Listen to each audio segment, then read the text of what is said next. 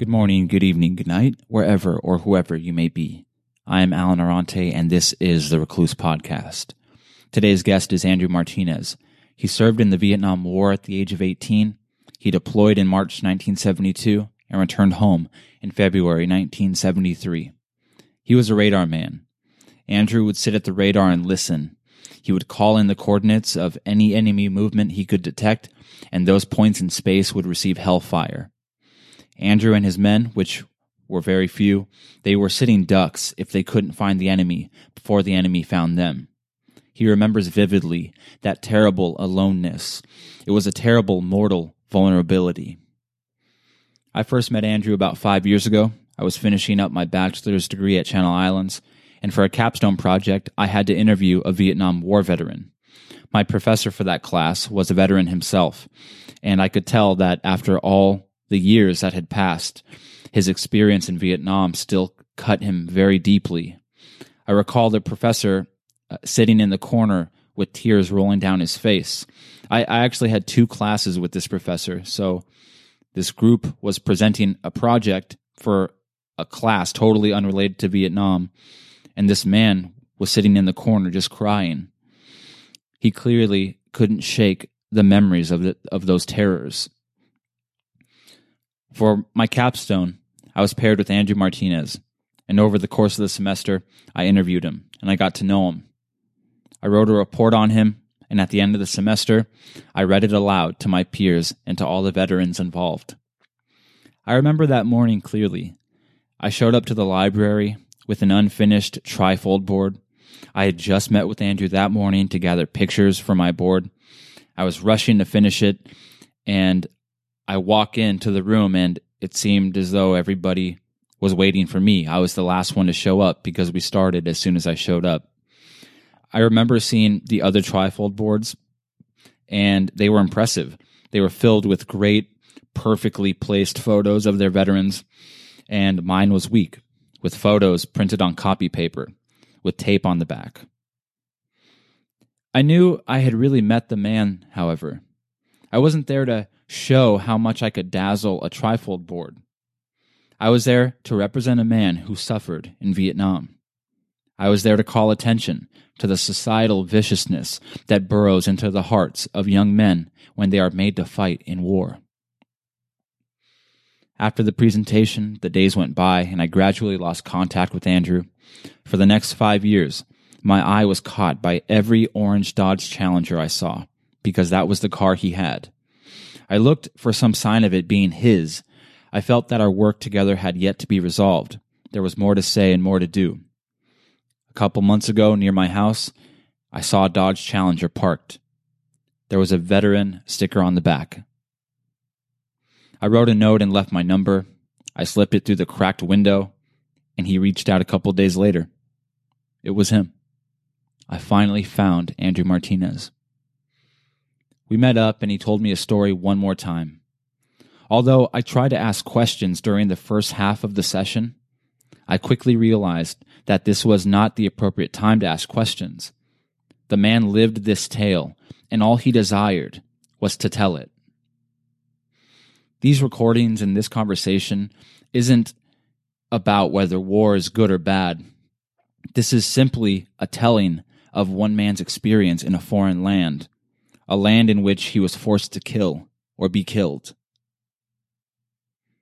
So with the utmost respect and sensitivity, this is a portrait of Andrew Martinez. I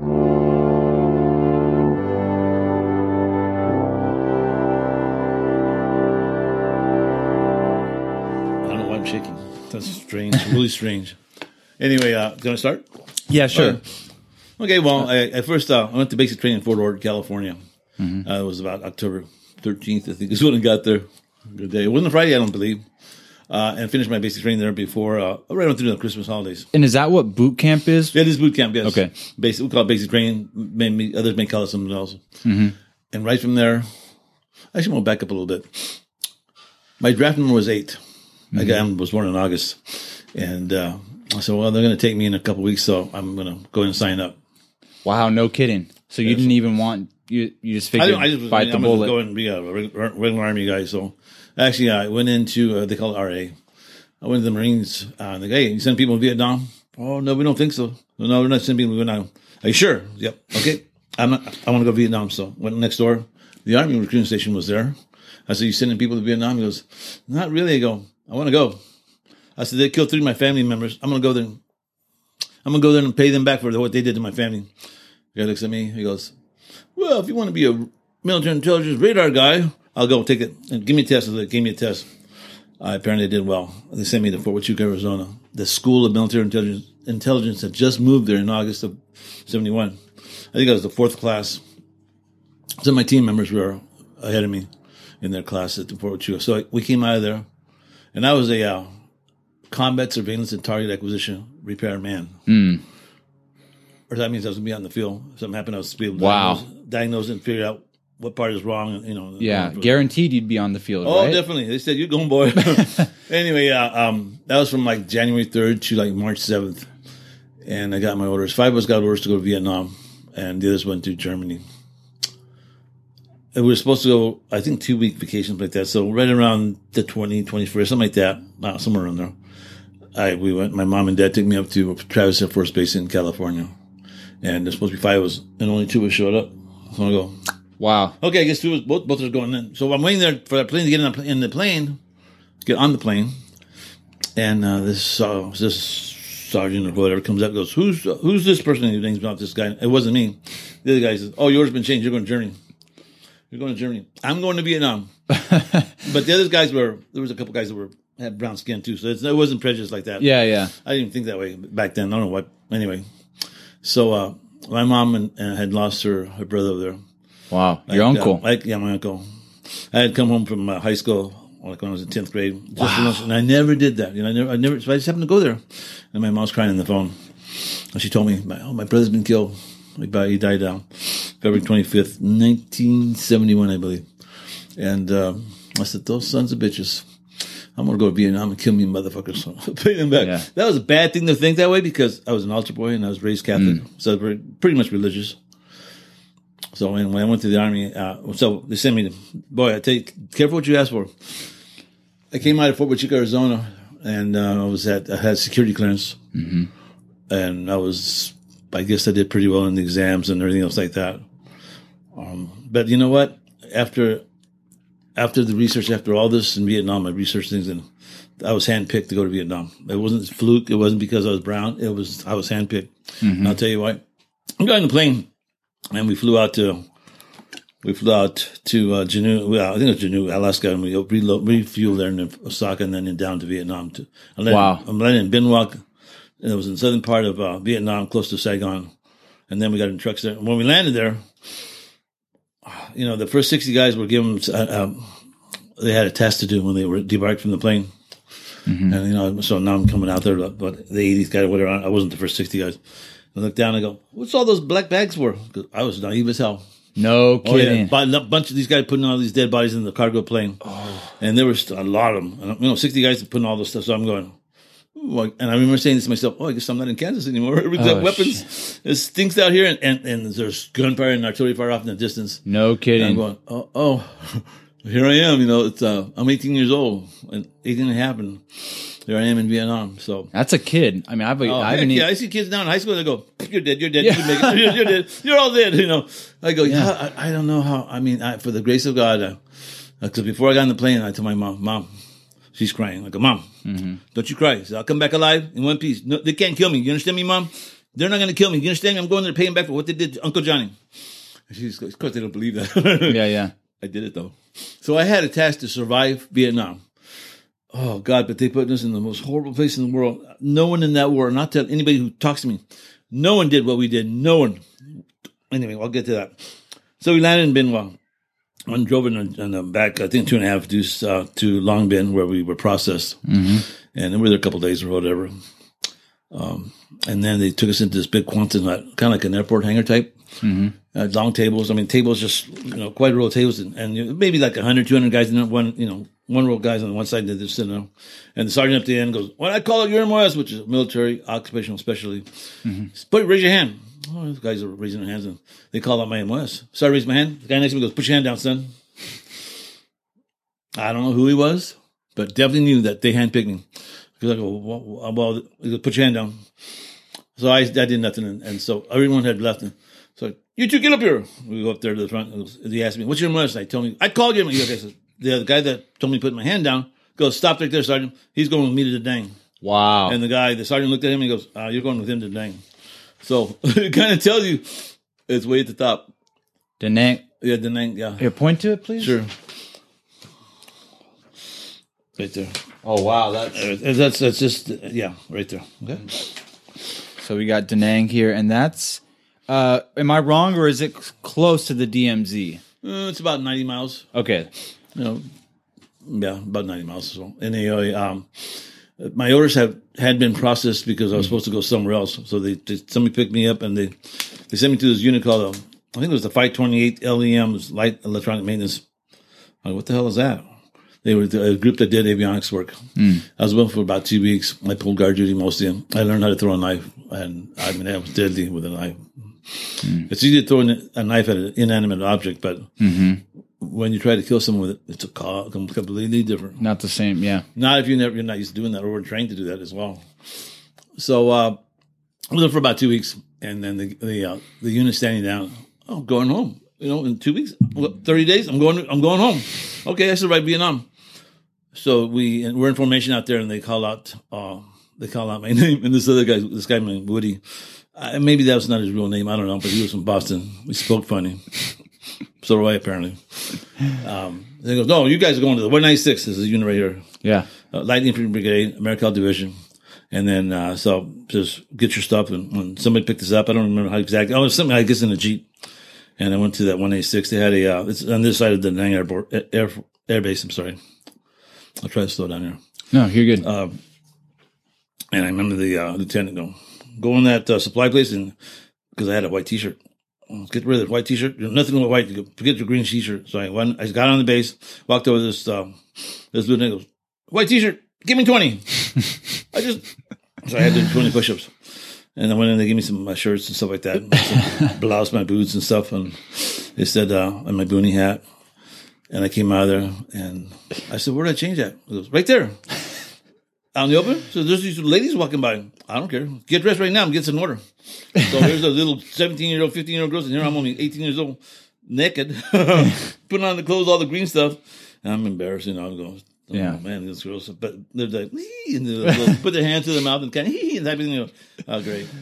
And is this still day one, or is this no, this is about, I guess because I was 2 weeks at the other place. Oh, yeah, that's so maybe right. almost, I don't know, 20 days, I don't know, something, 18 days, whatever. And then they go, "Okay, come with us." And I got in a helicopter, and I never came back. They sent me out to the field. I was at 327, which I can show you. It's right by Da Nang. Yeah, you said you'd never, that was the first and last time you saw Da Nang? No, I came back for other things. I'll get to that point. But yeah, there's a hill out of Da Nang is about maybe 15 miles southwest, which was where I learned this new experimental radar. Yeah. It was, I guess in the past they had been using ANTPS 25 or something like that. That's what I learned on in Arizona, but this supposedly was a ANTPS 58. It was a new experimental radar that was being tested in the field, not funded by the military. It was funded by the CIA. Wow! So they get funding. I found this all later on, but they get funding to use these equipment, whatever it might be, in the field first, and then if it's good, then they sell it to the military to buy it. Right? So you got to test it, stuff. And so that's why I told you earlier that we were an experiment. This guy named Jimmy Page, I remember his name because he's same as a guitarist. Yeah, he taught me how to use that radar and just to operate it. And from there, I became the number one radar operator of the whole team. All the teams, I guess. I'm sure there was just as good, probably, but I went to another level. I was pretty good. I found what we call targets. We saw people that were out there and the bad guys. Right. We call them targets. And one morning, Woody was up in that tower. I'll show you that tower in that book. He was up in the tower. Yeah. We had a starlight scope on there. And so I was about 5:45 in the morning.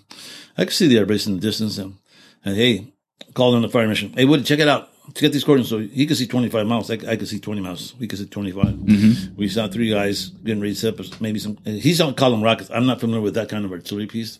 Could have been rockets, mortars. I don't know what they were. I have no idea. Yeah. But they were setting up, and they're the bad guys. So I called the mission, and it's 5:45, and they denied my mission.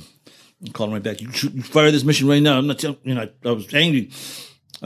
They denied my mission, and Woody and I sat there in that tower, and those rockets or mortars went off, and I think they killed 9 guys because the guys were lining up to go to mess hall, right, in formation, and they wounded a hell of a lot more. I don't know what that was, and I was angry. Oh, I was so angry. They told you to fire that mission. You know, I was like, well, we thought there were civilians. I had a visual.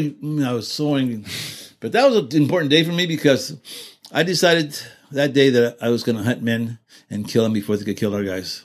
That's not a way to think, right? But if you want to win a war, you got to hunt people down, and that's what we did. That's our whole thing. We hunted people down, found them, and killed them. See, I think that's one of the things that we talked about this previously about how civilians just don't understand. They don't. Like you're telling me that, and I, because I haven't experienced it, I don't know what that vengeance feels like to say, my men were killed, and now I'm going to go out there and do the same thing. I know it's wrong to think that way, but when you're in war, it's either you or them. So rather than wait for them to shoot at me or fire anything at me, I'll find you first and kill you. And that was the attitude that I had. Mm-hmm. And anyway, so I started hunting targets and finding them. And if you were in the wrong area at the wrong time, you're going to die. I don't care if you're innocent or not, you're going to die. And that's kind of too bad because I'm sure I killed a lot of innocent people that are just trying to do whatever. I don't know. I can't be for sure. Yeah. Anyway, one night it was about I think the infantry was sent home around the 28th of June or something like that. So so that's when I went home and left Vietnam.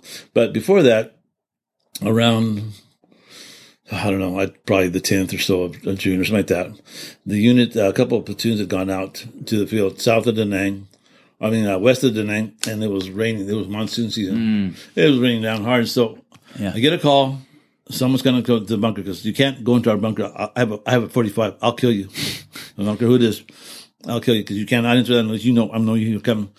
And so I let him in. It was the colonel that ran, that was above, I guess the officer in charge, whatever.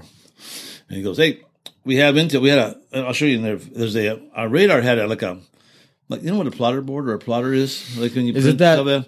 This was like a flat table and it had our topographic map in the area. And they had a bar that would go across and the pin that would locate. That was kind of, they still use plotters that way, kind of, sort of. It's been modified, of course.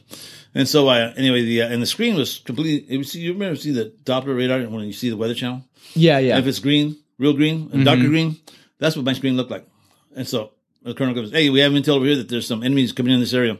And I go, sir, I can't see anything. The screen's green. Goes, they told me you're the best man in this unit. And that pissed me off, which still was his motivation, right? I put my headsets on and I listen. Raindrops is what I told him later on too. Raindrops and people walking sound almost exactly like, just a slight difference. And so I'm listening, and the thing, the radar scanning, and I pick up something slightly different. I go, sir, I got something different. I can't be sure. Push that button, because we could push this button with the pin and the bar would go across and locate right where that's where they had intel that the enemy's going to be. Yeah. Now, if I didn't stop those guys, they would kill those boys, the platoon. Wow. They would, because they were going to attack them and kill them. So I just, God help me, or something, it was just luck. I don't know, it was just because that's a near impossibility. That catapulted me way up on the scale of saving. Yeah. Well, go ahead. Or it's interesting because this time, they almost didn't listen again, but you actually you got to save your men this time. Well, my colonel was there. He goes, hey, we got it. He's right where they're supposed to be. So, yeah, actually, and I'll take it to that point. And so, I just called the target in. Yeah. About the next day or so, I get my warrant officer and myself get called down from the hill back into the 186. It was like a jury. You had generals on one side, the CIA on this side, and they're all sitting there and they're going, tell us what happened. So I told them what I told you right now. Yeah. And the CIA guys, the electronic contractors, they go, how'd you do that? He goes, I just told them there's a little difference, so I picked it up. He goes, and they're smiling because their radar's working good. Oh, right. And of course, I did a damn good job. And now my name is known. They know who I am. Mm-hmm.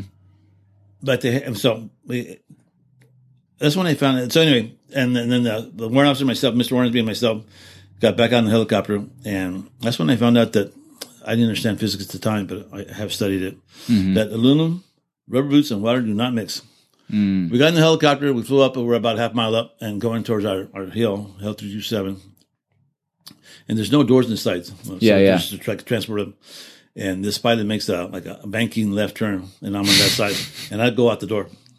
My feet were hanging. I grab my warrant officer with my right hand, and I'm digging in his body, and I'm telling him, Mr. Orm, don't you dare let go. He's hanging on like this with one hand. And he's trying to tell the pilot, straighten up, so we're going out the door. We can't see. There's no friction. Your feet are out the door. Out the door. I'm at the door. I'm hanging them. And if he lets go, I go, Mr. Orm, you let go, we're going to fall down, but I'm going to hang on to you. You're going to hit the ground. I'm going to be on top of you, and I'll wake up 2 legs later, and you're dead. I mean, I was not going to die. I was not going to die. I told my mom I was not going to die, and I had a plan. And I don't care if it worked out. That's what I was going for. And so the pilot straightened out, and I pulled him back in. I pulled my 45 out, and I'm going to kill this pilot. I'm authorized to do that. Was your weapon in your hand? No. I pulled it out. No. But when we straightened out, I got back in the helicopter. I pulled my 45 out, and I'm going to kill this pilot.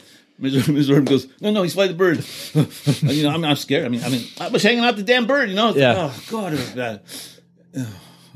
I was scared. Can you still take yourself back to that very moment? I used to, for many years, I couldn't even climb a ladder 10 feet. I'd be shaking. Wow, like no kidding. Fuck yeah, it was scary as shit, man. Sorry for the language.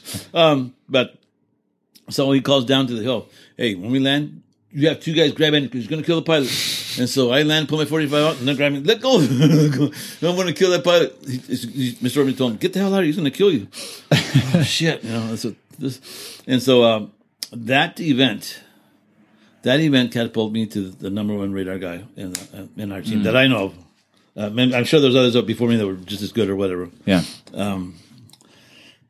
I decided, and then, so right about that time, the Easter Offensive started like the end of March.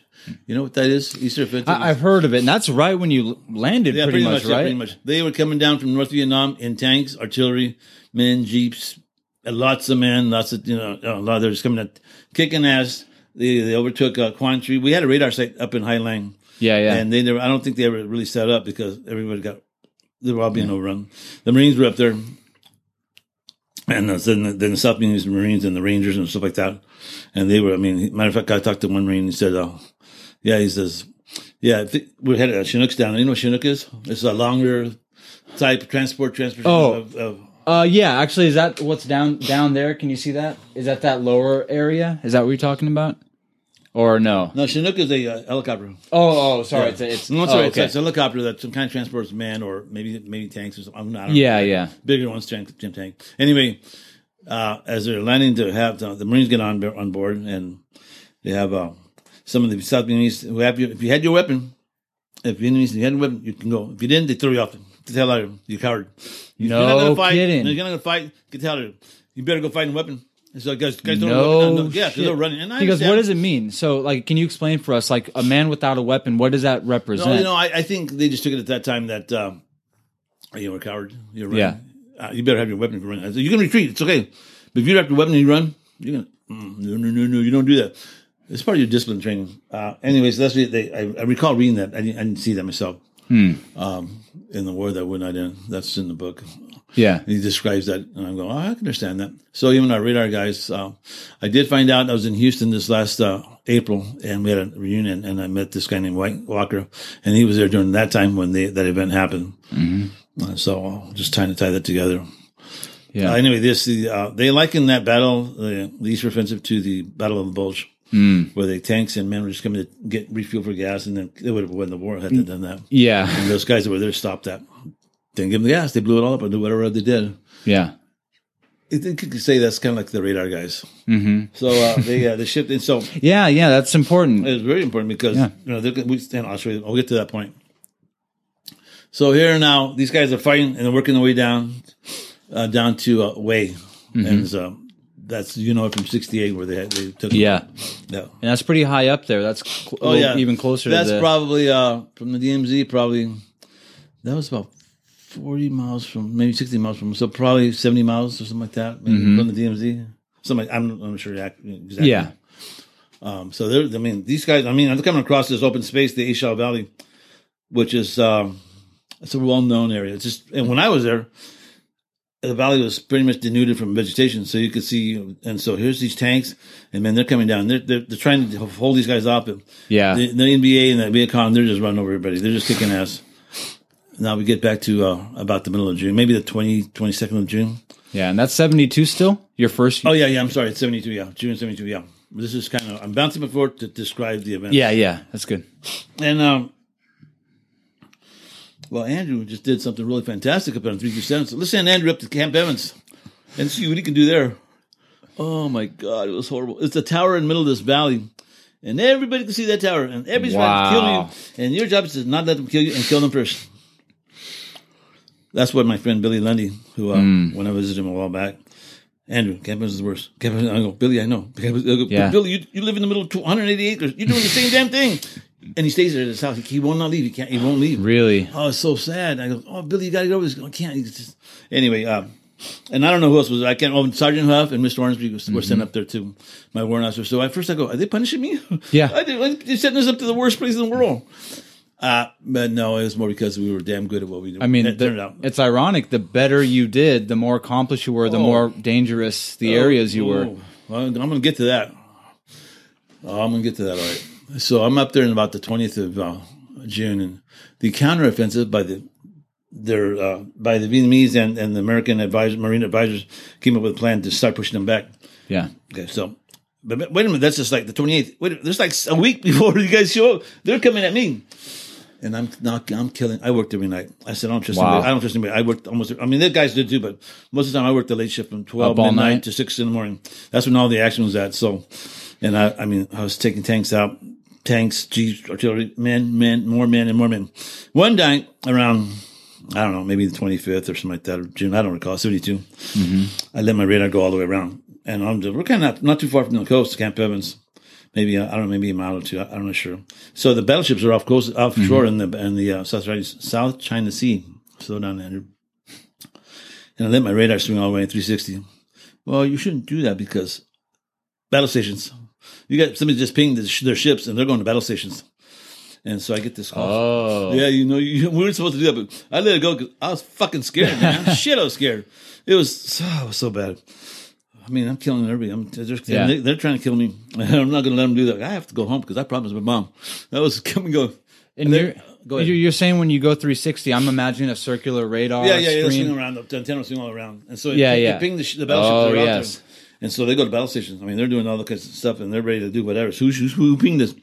The officer, what I guess it would call the fleet officer. I get a call. The nomenclature I forget now.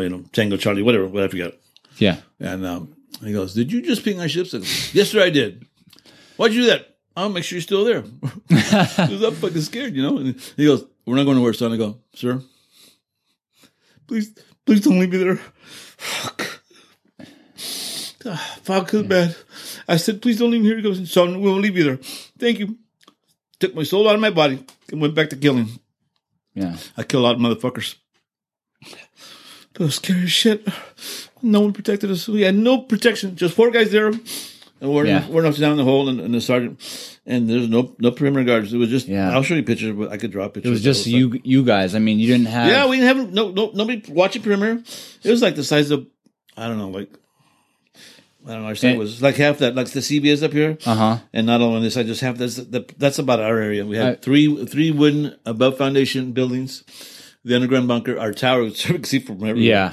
And then our radar bunker, and then the generators. And you're afraid because you're saying, 10 guys with, assault rifles show up. Oh, and anybody. It's going to be we had sniper fire, and we had artillery fire, mortar fire.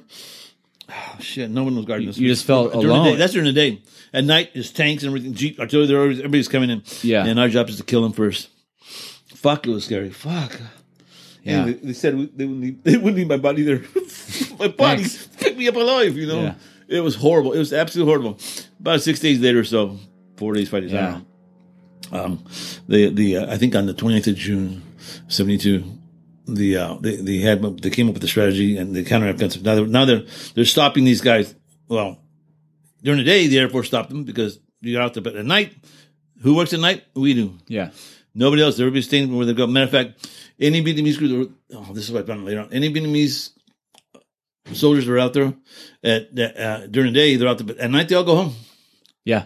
because they can't be out there.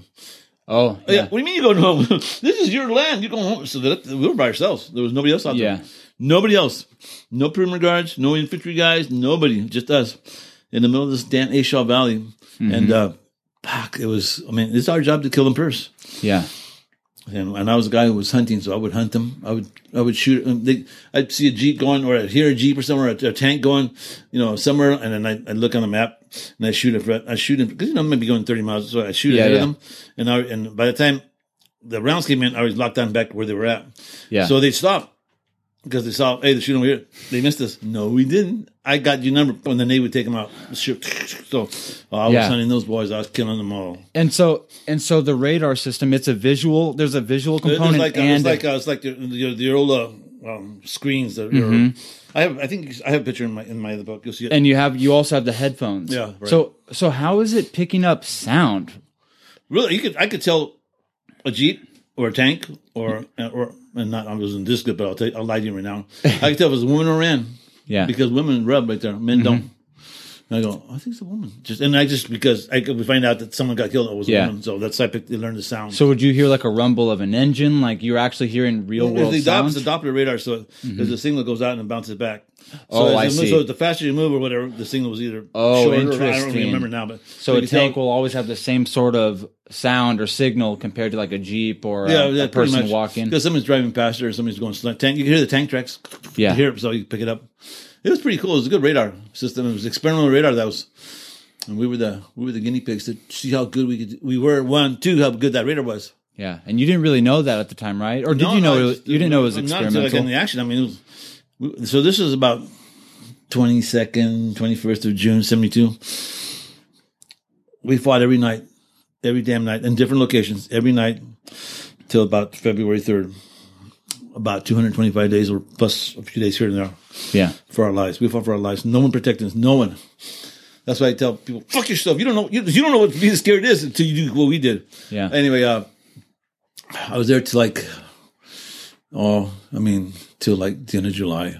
Wow. And they gave me a break. They sent me to T-Bone. I think it was along the T-Bone's a little bit further south down by Way. I think it was along the Asian border or something like that. And is it safer or is it? It wasn't as bad, but I'll tell you, I get a call and I could speak. By that time we always had counterparts. This is the counterparts. A Vietnamese that was assigned to you. He would work with you and show them how and stuff, whatever. So how to use the radar, whatever have you. Yeah. So anyway, I had my guy who was went with me to T-Bone, and he taught me Vietnamese. So I could read, write, and understand Vietnamese and speak it. Just like that. I mean, I had to learn anything, otherwise I'd die. So I learned the language, the pronunciations and stuff like that, and one day I'm at T-Bone. I was only there for like 3 weeks, and then I went back to Camp Evans. Wow! Again. Yeah. And so I get a call one day, and he goes, "Hey, Joe." Yeah, Charlie. He had my radio wave, whatever. Don't you call it? And what's up, Charlie? He goes, "You tell you guys to go hide. We're gonna take your radar out." Yeah, all right, whatever. This is during the day. We didn't work in the day, so we work at night. So hey, guys, get in the bunker. They're gonna shoot at us. Get in the bunker. Hey, Joe, we get it? No, but if you do that fucking again, I'm gonna kill you. Don't you shoot at me, you're man. I mean, we're talking like you and I right now. Yeah. You go, okay, we don't do no more. Yeah, you better not, because I'm gonna fight. I'm gonna work during the day, and I'm gonna kill you. Okay, Joe. So funny. I mean, that was a hilarious action, but you know, we're just talking to two human beings. I mean, but hey, we're gonna kill you, so go hide. We're gonna take out your. They won't take the radar, so that's a Ho Chi Minh drill. That's right down there. It's right down below. Right. Oh, we're right there. One day, I see this guy. You know what an M79 grenade launcher is? It's like a shotgun. It's about a barrel, about I don't know, like 3, 4, I don't know, maybe 2 or 3 inches, something down. Yeah. Crack it open, put it around. Yeah. I see this guy, one of our guys. I can't remember his name. Anyway, he goes, hey, I went up to him, I was walking up the hill, and there's a picture of T-Bone in there, in that book. And he's loaded this around. Hey, what are you doing, man? I'm going to kill the Viet Cong down there. I look down this little creek. There's a woman, a little boy and a little girl. The little boy and girl about, I'm just 6 or 7 years old, maybe younger. And this woman. And I go, I need to shoot. I grab him from behind and take him down, throw him on the ground. And one of my other guys comes and help me. No, you can't kill civilians. No. I don't care if they already come. They're civilians. You're not going to kill them. So it's when I'm glad I still had my soul, because when we went to battle, whenever we fought, I described this event to my psychiatrist. He goes, He goes, you did what? I go, I took my soul out, put it over there, and I was just a hard motherfucker, killed anything. And when you're out there, I'm going to kill you. And I was hoping that whenever that fight or battle was over, that I'd take my soul and put it back in. And he goes, I never heard anyone describe it. That's because I've never been this fucking scared, Mr. Dr. Flem. They're really writing this stuff down. Anyway, so we had actually 3 guys who went crazy. They were taken off the hill. They just wow. It was so they bad. Lost it. It was horrible. About the end of August, I was up there during August. During my birthday, as a matter of fact, turned 19 up there on the hill. This is T-Bone, right out I think it was west of Fubai. It's just below Way. I didn't know that we had another site between Camp Evans and T-Bone. It's called OP56. One of my guys who I lived in Kansas. He'll be in San Diego, as a matter of fact. Was on that hill and probably just as bad as Camp Evans. I don't know. Maybe, I suppose. So anyway, for the month of August, they had these 30 Wonders National Guard. I don't know why they brought these guys. There was there was quite a few guys. I don't know, 20 guys, maybe more. I don't know, maybe more. I don't know, doing the job that 4 of us did. Yeah. And I tell you, with those 4 guys, we'd always stop these guys, and the counteroffensive was always going back. So what we do is on our radar, we'd look ahead of where our counteroffensive guys were at and kill the enemy at forward, and as we move, so that way they can move forward. So we're doing their job. We're going to kill the guys in front of you, move forward. Oh, those poor guys, those National Guards guys. I know they all shit their pants. Yeah. There's nothing to what we did, but that's okay. They got to feel it. They were glad to leave. Get the hell out of here. Let men do this job. You punks. You had 27 crying. Get out of here. I mean, we became, we were fucking crazy. We had to do that. You had to be? Yeah. You, if you weren't before, you had to do the things that, the most dangerous things. You had to do it because that's your man. Yeah. You got their 6, and you're going to take care of him. So I got back up in September. Or the end of August, something like that. I think it was 3 weeks in camp at T-Bone. Yeah. And they sent me back up there. No, we need you up there. So they sent me to Camp Evans. Fuck. Again. I'm sitting in this above ground building. They had 3 small, I don't know, maybe the size of your living room, maybe like 15 by 20 or 10 by 20. I don't know, they were kind of small. And I had my 45 on the table. There was a little table. There was a little table there, wooden table, 2 chairs. I had the other guy on the other side. I don't know who that person was. I don't remember. And to get to our base or our Camp Evans. Now this is the abandoned base at Camp Evans. People know it used to be like 15,000 men there. Wow. Buildings and airports. Well, when I was there, all that shit was gone. It was just 3 little buildings. Yeah. I'm sitting there in that room towards the beginning of September sometime, and all of a sudden this Vietnamese walks in, and he's not one of my guys. I had my 45 in my hand on the table. I'm looking at him, and if he made a wrong move, I had to kill him. So he walks in, his uniform is clean. It doesn't say anything Vietnamese. It doesn't say, his hat is clean. He walks up 3 steps up to the building, walks in about 2 steps. He goes, I'm God, and you're going to be all right. Speaking English? Yep. Good English? If you heard English, clear yourself. I'm God, and you're going to be all right. And I'm going, okay, you make one move, you're going to be dead. And he turns around, he walks out. As soon as he walked out, I went right after him. Where the hell are you going? And we could not find him. No tunnels, none of the building, no roofs.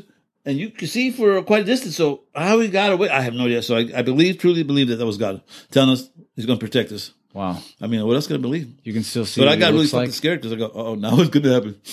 I was not aware of this, but sometime about the middle of September, the South Vietnamese Rangers and Marines, and I don't know what the other group was, had retaken Quang Tri, which is north of us, maybe like, I don't know, maybe like 30 miles, something like that. They had retaken that town about the middle of September. I later on read it was about the 15th of September.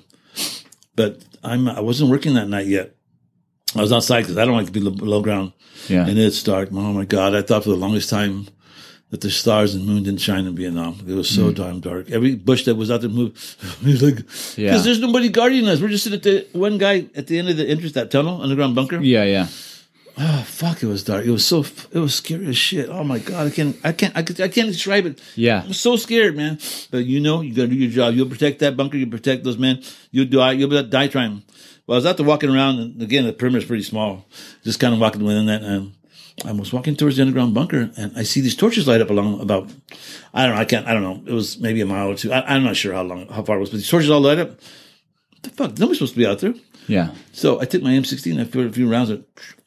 They returned fire. Oh, wow. No 16s. There was something heavy, like 50 caliber, or whatever they have, 51, whatever it was. Yeah. Heavy artillery, heavy small weapons fire, and shooting at the tower. They could hit the tower. I heard them hitting the tower. I'm sorry. And I said, no, you're not doing this on my watch. So I stayed low and I went to my radar bunker. This is where I met Mike Walker for the first time in my life. Well, probably with me. Yanked him out of there.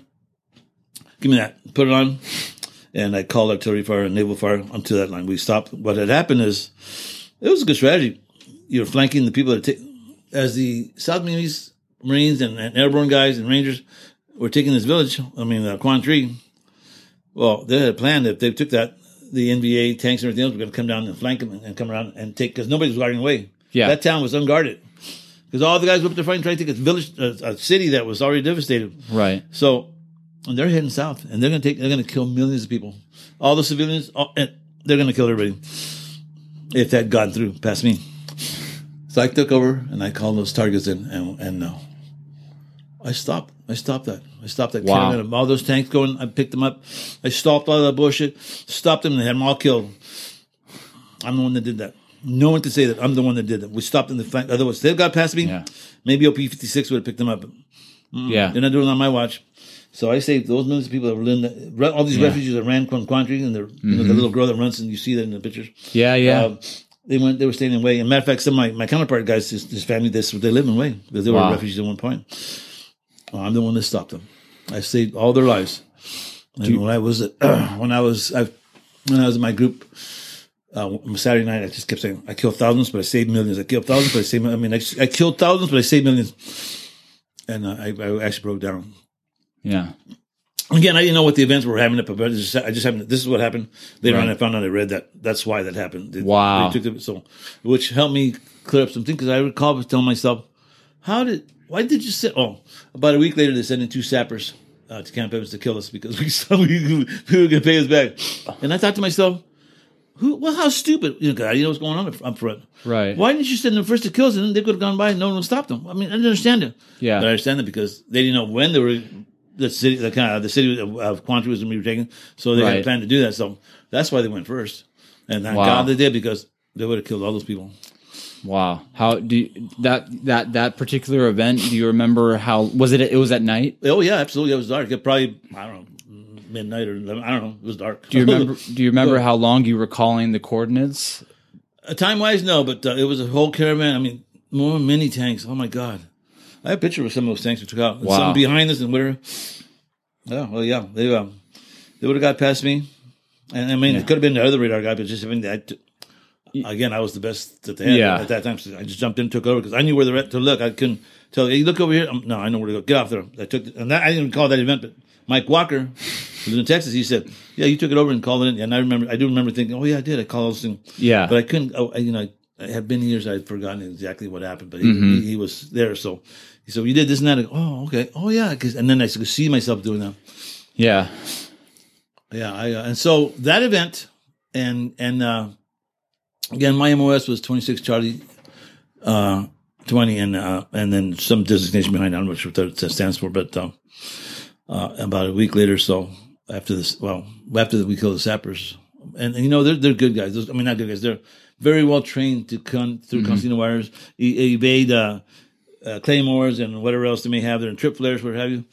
And what are they're like sappers are like look at the Navy SEALs where they can do all the training, whatever. Yeah, yeah. They can get in. They'll get in. They'll kill you in a second. You never knew they were undetected. Undetected. So when I think back after all that, when that Vietnamese walked in that building and said, "I'm God and you're gonna be all right," it had to be God. It had to, because no way would those guys would have set that trip flare. They set a trip flare up, they lit up, and we killed them. Yeah. Probably the only trip flare was on damn wire, because I don't see any claymores out there. And then if they would have gone 20 more yards, the constant wire ended. They're going to just walk right in. Yeah. Everything was a stroke of luck or intervention by God or a higher power, whatever that might be. Mm-hmm. So anyway, they knew who I was.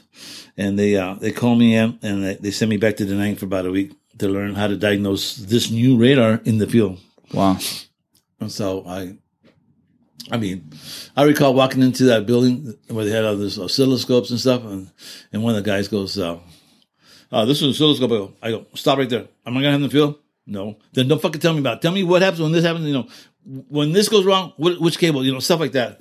Practical application that I could understand, because, that I could using the field because I don't have electronic equipment. I don't have that means to diagnose what's wrong. That's your job. My job is to tell you what part's wrong. And I just turned 19 years old. And I was a ground radar operator. I'm a repairman. Mm-hmm. They never fucking taught me that shit. But I learned that quickly because it's my life and my men's life depend on it. Yeah. And boy, did I find out later on how important that was. I was called into the command post, and my colonel was there, and there was a major, and then the 2 CIA guys were there. It was like a little table, and they kind of surrounded me a little bit. And they gave me this piece of paper, and they go, "Here you go, sign this." And it said something like to the back. In the event of your death, or the event that you're killed on the field, your parents will be notified you were never in the field, you were in the rear, in Da Nang, and there was an accident, you died that way. I looked at him, I go, "I'm not signing this. That's not right." He goes, the colonel goes, I'll tell you, I have to stand up for a second. Well, not one. The colonel goes, "Son, you're going up there." And I go, "Stop right there, sir. I don't mind going up there because I wouldn't, matter of fact, I wouldn't send nobody else but me up there because I'm the best you got and you know it." And they all smiled. I mean, it's a tough son of a bitch, man. Fuck it, I'll take that job. I don't mind going up there. I wanted to kill these guys because it killed my uncle, my family. Mm-hmm. So I wanted to go up there. Yeah. Even then, even after being in danger, you wanted to again. I was the best that they had, and they knew it. And I took that job. I did the job of a warrant officer. Mm-hmm. The warrant officers were in charge. They knew that. When the other fights, I had 6 radar sites, and they didn't have 6 warrant officers apparently, or there was too fucking deadly for them. I don't know, whatever it was. So I did the job of a warrant officer, and I was only an E3 at that time, PFC or whatever you want to call it. Yeah, I was the bad son of a bitch. I was awesome. That's what I tell people. Fuck you. I'm the baddest motherfucker in the world. You stay with me because I'll kill you. And because I can't fight anyone to play fight. If I'm going to fight, I'm going to kill you. Yeah. And that's unfortunate. But that's, so anyway, the officers and the CIA guys, they're smiling. They're a little smiling. I go, well, I don't know what I'm saying. Well, I'll sign it for you. Oh, fuck it. I signed it. I signed the document. And because that way, whatever. And then I threw it on the table. I just tossed it down and go, "You're not going to need that." And they go, "Well, we hope not." No. You're not going to need that. You understand me? I'm not going to die up there. Tough little son of a bitch, little skinny, 145 pounds, telling these officers, they're not going to kill me. They can't kill me. Oh, God. I would have asked. Well, I mean, had to be tough as nails. But weren't you, was there any part of you afraid to talk to them? Like, are they your... They're my supervisors. My superiors. Yeah. No, fuck no. They're going to send me to hell. I'm going to tell them where to go. No, I wasn't afraid of them. No. I was just... I'm Latino, man. I just in my mind. I still do, and that gets me in trouble.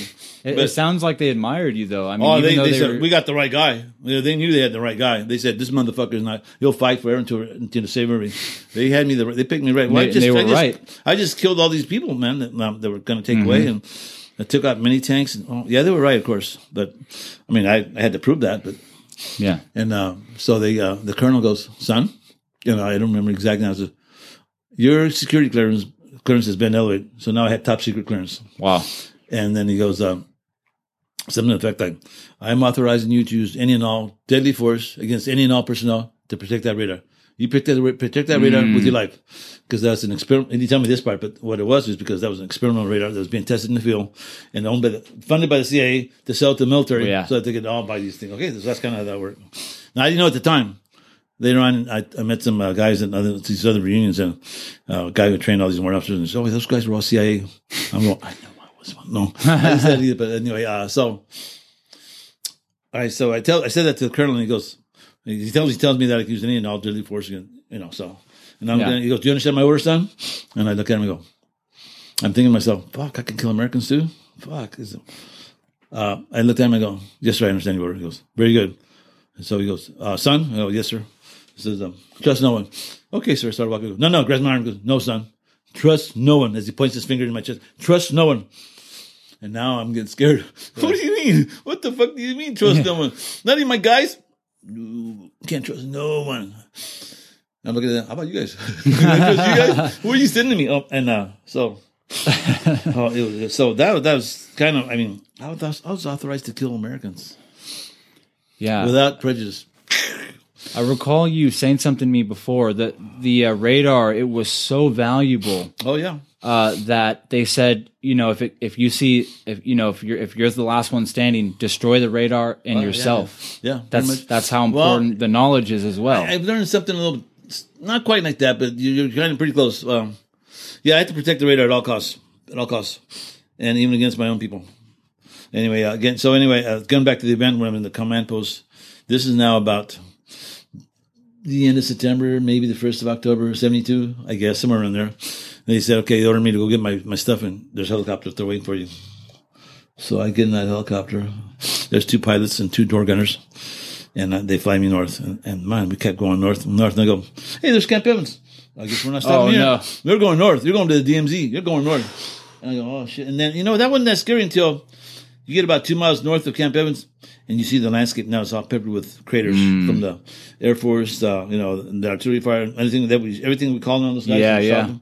And I go, wow, you're in a way, you're seeing some of the craters. Oh, yeah, all of them. It was worse than the moon. I mean, so many craters. I mean, 30-foot diameter craters, 20-foot diameter. And I'm going, uh-oh. Where are you sitting to me, man? Oh, fuck. Fuck it, I'll go. Fuck it. And it's like, it was just, and then I see tanks on the side of the road where I took out, or the Navy, whatever. Most of those guys moved at night. During the day, not in the open. They're not going to do that. Yeah. So that's at night. Right. And that's where we worked, the radar guys. We were MACV Team 1, 1st Regional Assistant Command. We were the baddest motherfuckers on earth. So we were scared, but you know what? There was a 1% chance of surviving. And guess who won? We did.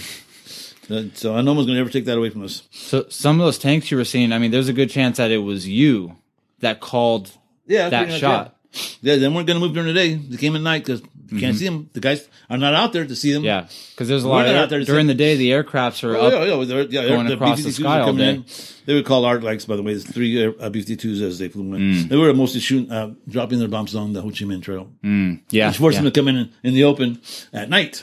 Now, no one's out there at night, but our radar ties, and now we're the front line at that point. And so when some son of a bitch says, you weren't in combat, I'm going to kick the shit out because these motherfuckers won't give us our medals. All my boys deserve silver stars or... They're not good. You weren't in combat. Fuck you, you son of a bitch. We're the ones working tonight. We're the ones that stopped these guys. We're the ones that killed these people. So what are you saying, that only combat veterans get only if you had a combat MOS. Well, mine's combat surveillance. So what is that combat? It's written in there. So if you're infantry, you get your medals. If you're not, they don't want to talk to you. But I'm going to change that. I'm going to get my medals from my boys. I'm never going to give up. And I'm going to push for Washington, D.C. next year, and I'm going to tell my story, and we're going to get our medals. Yeah. I mean, I had taken nothing away from these guys in Afghanistan and Iraq who go out and say 2-3 guys and then bring them in to get the Medal of Honor. If that's the case, then we all deserve our Medal of Honors. We killed everybody, and we saved millions of people. Yeah. Getting back to flying north, helicopter, we're going towards Quan Tri, and there's that little village that was just demolished. And I have a picture of it. There's just rubble, but they had built a radar bunker on top of a foundation of a Catholic church.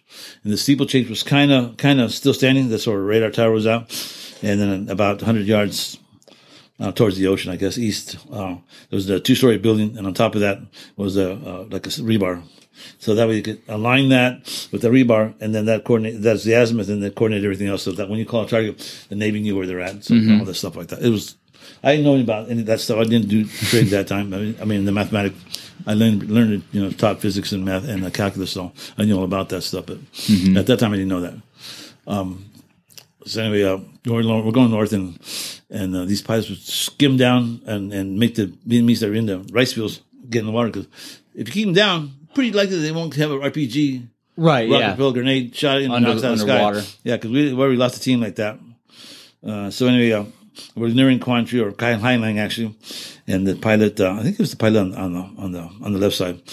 He goes, son, says there's going to be a Jeep or a truck for you, waiting for you. We're just going to barely touch down, and you go forward. You run towards that. You understand me, son?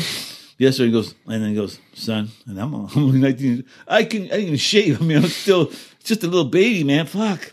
He goes, son, you take care of yourself. You be safe out there. I go, yes, sir. And I can see them going, oh, fuck, this kid. We're going to drop this kid off in the middle of hell. Fuck. The door gunners and stuff. So as we come in, the NBA had a bad habit of shooting rockets and heavy artillery to try to take the helicopter out of the sky. Yeah. So we're under artillery fire as we're coming in. Round shooting off the side, whatever. And everybody touched ground. I grabbed my bag and I ran. And I mean, there was a barrage of artillery coming in. Thank God they were too long or way short. Yeah. Or maybe just my guardian angel said, nope, you can't kill him right now. So I did that run through artillery like that 4 or 5 times, forward and backwards.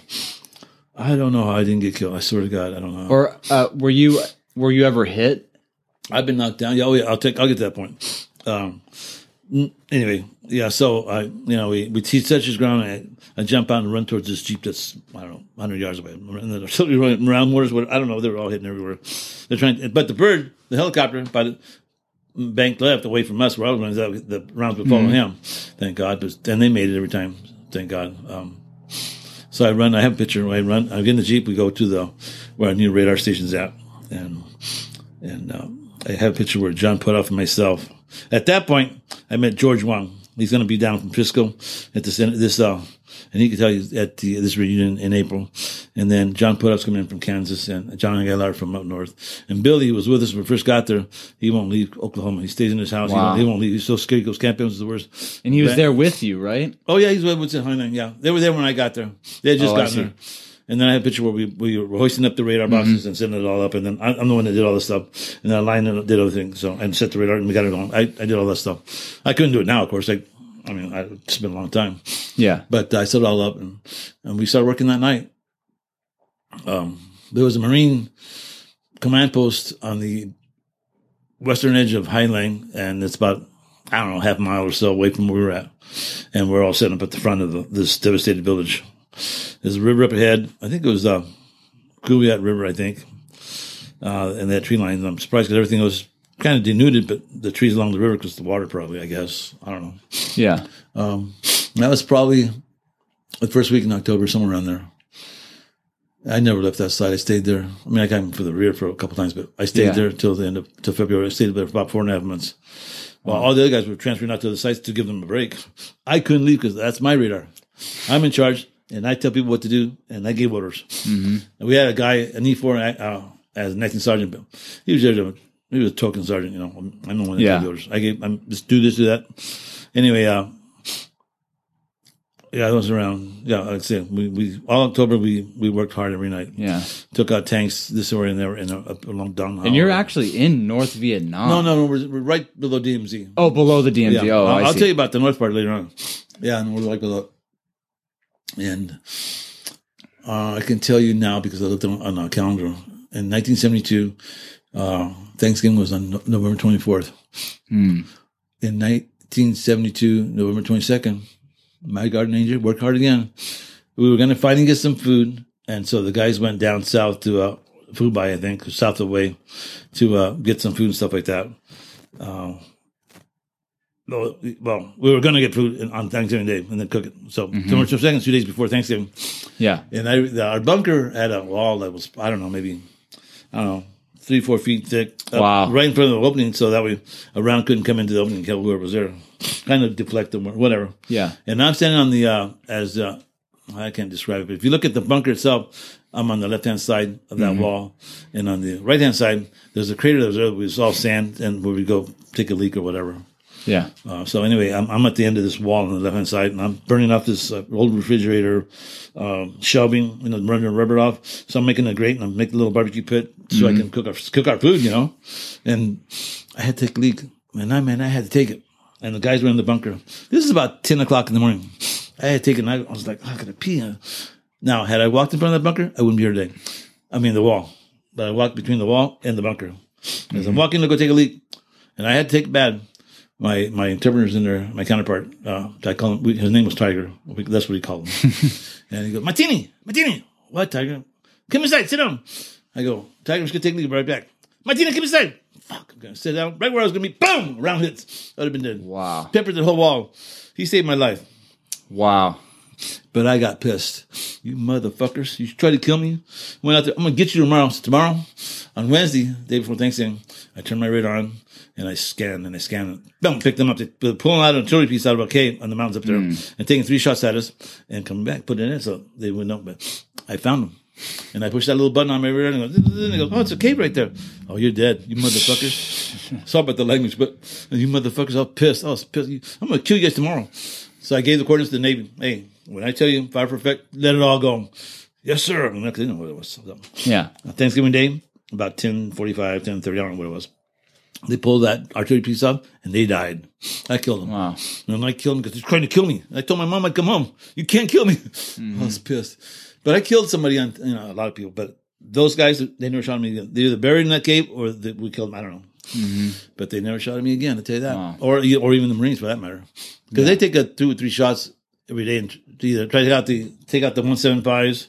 I'll show you a picture of those if you don't know what those are. They're like tanks with a big barrel. Yeah, Or they shoot at the command post where the Marines are at. Again, there was about 8 Marines up there. And most of them were officers, and I think they had 2 gunnies, maybe 3, I don't know. Yeah.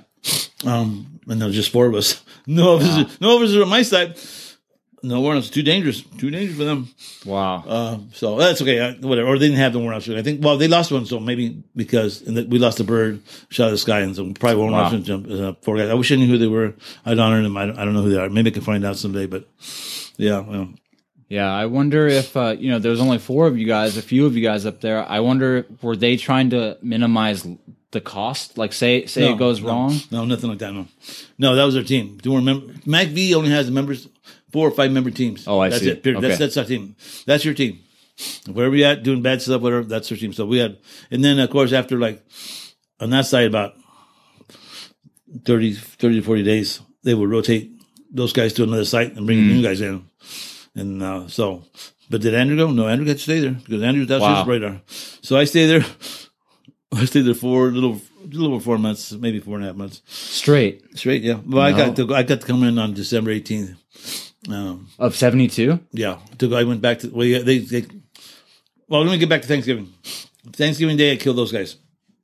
And so now we're going to drive down to Fubai and get some food and come back. I think it was Joe Garcia. Oh, he was up there with us. Yeah, Joe Garcia, myself, a guy named JR, and, Bill, probably Billy. I don't remember exactly. It was 4 of us. And, we drive up there. Actually, myself, Joe was driving, and we're driving the Jeep, and I'm in the passenger side, and then we have, I don't know, maybe George. I mean, no. Yeah, I don't know. I can't remember who that guy was. And then we had a Vietnamese one with, we went down from Hainan is about 60 miles down to Fubai, I guess, something like that. Wow. Yeah. In no man's land, but people shouldn't be out there, except there was a village between them and closer to Fubai way. Yeah. But nobody should be out there, otherwise you're going to die. So you shouldn't be out there. So this is now, again, about noonish, 1 o'clock, and it was getting dark around 5 o'clock that time. I guess it's November. Yeah. And so we're coming back up the road, and we're getting into about 20 miles out of Hainan Quang Tri area, and this Vietnamese is crossing the road. It's a 2-lane road, one in each direction. It's a Highway 1, and so we're doing 60. The needle on the Jeep says 60, but we were going faster. That needle's bending. The faster we go, chances are we'll survive. Yeah. And this guy, stupid ass motherfucker, he's crossing the road and we're going, beep, beep, get the fuck out of it. And he started going back and forth, like, just get off the fucking road. Boom, we hit him. The mirror catches his wrist. He flips around and the driver's side hits him. And he's throwing up in the air. I mean, he flips, and the Jeep goes on 2 wheels. And we're going to crash. We're going to die. We're going to die right there. We're doing 60 miles. We're going to die. And I'm sitting there going, fuck, what do I do? Shit, if I jump, I'm going to probably break my neck. Fuck it, I'm not going to be in this spot. So I spot ready to jump, and the Jeep goes back on 4 wheels. And I look over, and my buddy Joe is hanging on with one hand on the wheel, and he's being dragged along at 40, 50 miles an hour, whatever it was. I reach over there, pull the brakes on, stop the Jeep. Fuck, we should have died. Wow. Now it gets worse. Now it fucking gets worse. Well, there's a bunch of Vietnamese soldiers, and we hit one of their guys. Yeah. They were probably going to kill us. So, hey, come here. Take this food. So we give all our food away. Put this guy in. And Joe and I, outside the road, next to the Viet Cong village. About, wow. I don't know, maybe 100 yards away. And I go, oh, fuck. Joe, you tell me, I'll tell you what to do. He goes, okay. And we're scared. We're in the middle of nowhere. We're just 2 of us. We have ammo, but we don't have that much ammo. Yeah. And the bridge now is being closed. And we go, hey, where you guys going? The Vietnamese are going home. Yeah. Well, wait a minute. The soldiers, no, sit. No, they're going, bye. So now we have no one watching us. We're not protected. And the Jeep's gone. You take this guy back to Fubai so he can get his medical assistance, what have you. Yeah. And I said, Joe, it's starting to get dark. Fuck. I said, Joe, they know where we're at. As soon as it gets dark, we're going to low crawl across the road, low crawl down to the river and flow down the ocean. We'll take our chances there because, fuck, I'm not going to stay here. They know where we're at. We cannot stay here. He goes, hey, Andrew, it's starting to get dark. Fuck, we're about ready to go across the road and see some headlights coming. Fuck. And they were low beam, the Canon 2 light. They said, this got to be our guys. No one's would be that fucking crazy. Right, in the middle of the night like that through no man's land. And it was our 2 guys. No kidding. Our guy and Vietnamese. Our counterpart. We get in there, we drive into Hainan. Well, what was he doing? Were they looking for you? Or they just Well, they kind of knew where we were at. I mean, our guys knew where we were at because they dropped us. We left us there, so. Right. But we got out of that bunker. Any darker than that, and them being calm, come on, they're going to kill us. I said, Joe, you do what I tell you. Yes, you're in charge. So I took charge. We got back in the Highland. Of course, we didn't cook anything because we gave the food away. Mm-hmm. Here we go. Sea rats and dog and monkey. Who knows what the hell they're giving us. Fuck, we never got Thanksgiving. But when I killed people on that day. Wow. But they try to kill me. Do you, when Thanksgiving comes around every year? Yeah, it bothers me. Yeah. Actually, 2 days before that, I think back, oh, fuck, they almost killed me that day. Yeah. Every time it rolls around. And then, of course, the events just come back into my mind. Mm-hmm. I don't recall too much between then and December 18th, I guess. I mean, we worked during night. I mean, I do remember one guy. They had a lieutenant, Asian looking, maybe he's Japanese, I don't know, something like that. And they flew him out there, or he flew out there because, this is what pisses me off. He flew out there for one night so he could say he was in combat so he can get a CIB, which is supposed to be 30 days and you have to be in combat. But one day, but anyway, he thought he was a smart motherfucker because we have our radar bunker and this guy, you know how you see Navy ships, you have those metal doors, you have a latch, and then sometimes you have a smaller latch. Well, that's kind of what our bunker was, our radar bunker was like. And so I'm sitting there and I'm watching, I'm doing stuff and I'm letting my guy, and I see that latch start to open up a little bit. Slowly. Now I'm authorized to kill people. Yeah. I put my foot, I tell him, get under there. And we have the red light in the room itself, in the little box. Oh, no kidding. It's a red light in there? Well, that's what we can see the screen at night. Yeah. So it's not a bright light. Wow, yeah. And so it's, and that box is like 8 by 8 or something. No, it's half the size of this room. Yeah. From there to here, and they've got equipment into about here. So it's not very big. Yeah. And I see the latch ring up about 2 o'clock in the morning, 1 o'clock, I don't know what it was. So I got to assume it's the enemy. Mm-hmm. There's nobody watching us there. It's just us. And maybe you can walk in, and I'll get that later. I get underneath the tower. I mean, the board, plotter board. And I have my 45 out. And I'm right there. I'm going to have it right as soon as you open the door, I'm going to kill that person. I'm authorized to do that. Mm-hmm. And he opened that door quickly. I put my 45 in his forehead, and he goes, American. But you look Asian. I could have killed him. You came this close to dying. And I pushed that door open, and I shoot his ass out. He's like, I'm going to say, fuck you motherfucker. You almost died. He peed his pants. Go get your CIB now, you mother. Yeah. I mean, what's he doing showing up at 2 in the morning? See if we're sleeping or whatever. Who knows? That fucking idiot. Yeah. I'm sorry about the language, but no, it's okay. I mean, I almost killed that guy, and I was authorized to do that. Yeah. Don't do that, you dumbass. You should have known better. Anyway, he flies scared back the next day, or drove back. I don't know what the hell, but his pants were wet, boy. He should have died. I should have killed him. He'd never do that again. I didn't want to kill people unnecessarily, of course.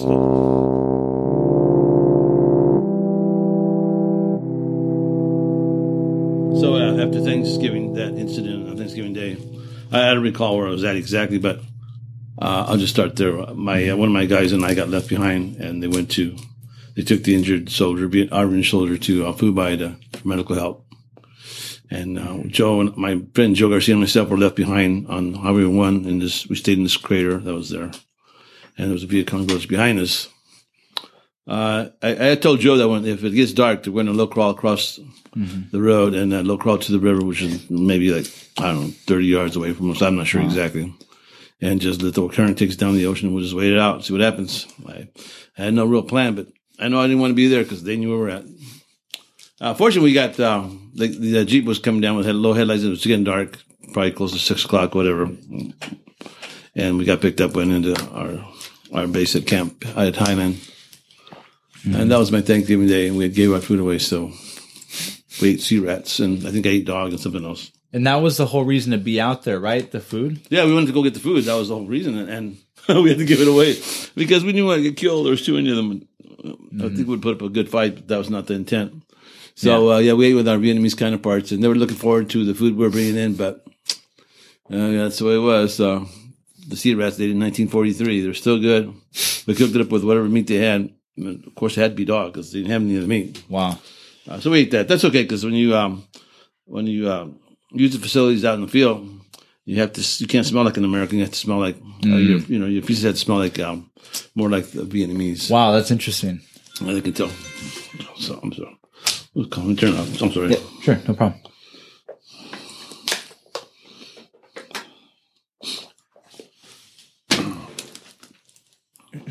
I guess shortly after that we get into December, and that's we had three offensive, the Easter offensive, the Christmas campaign, and the land grab 73. And I guess they were defined by certain dates. But for us at Hainan, it was all the same. It never stopped. I mean, we fought all the time. There was no break between those. Even though someone said, "Oh, this particular offensive ended on this day," that was not the case for us.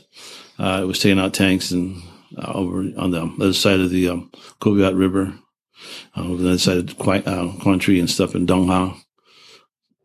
I recall sometime around, I don't know exactly, sometime around December 18th or so, I got picked up and we went back to Da Nang. I guess one from each side. We had 6 radar sites.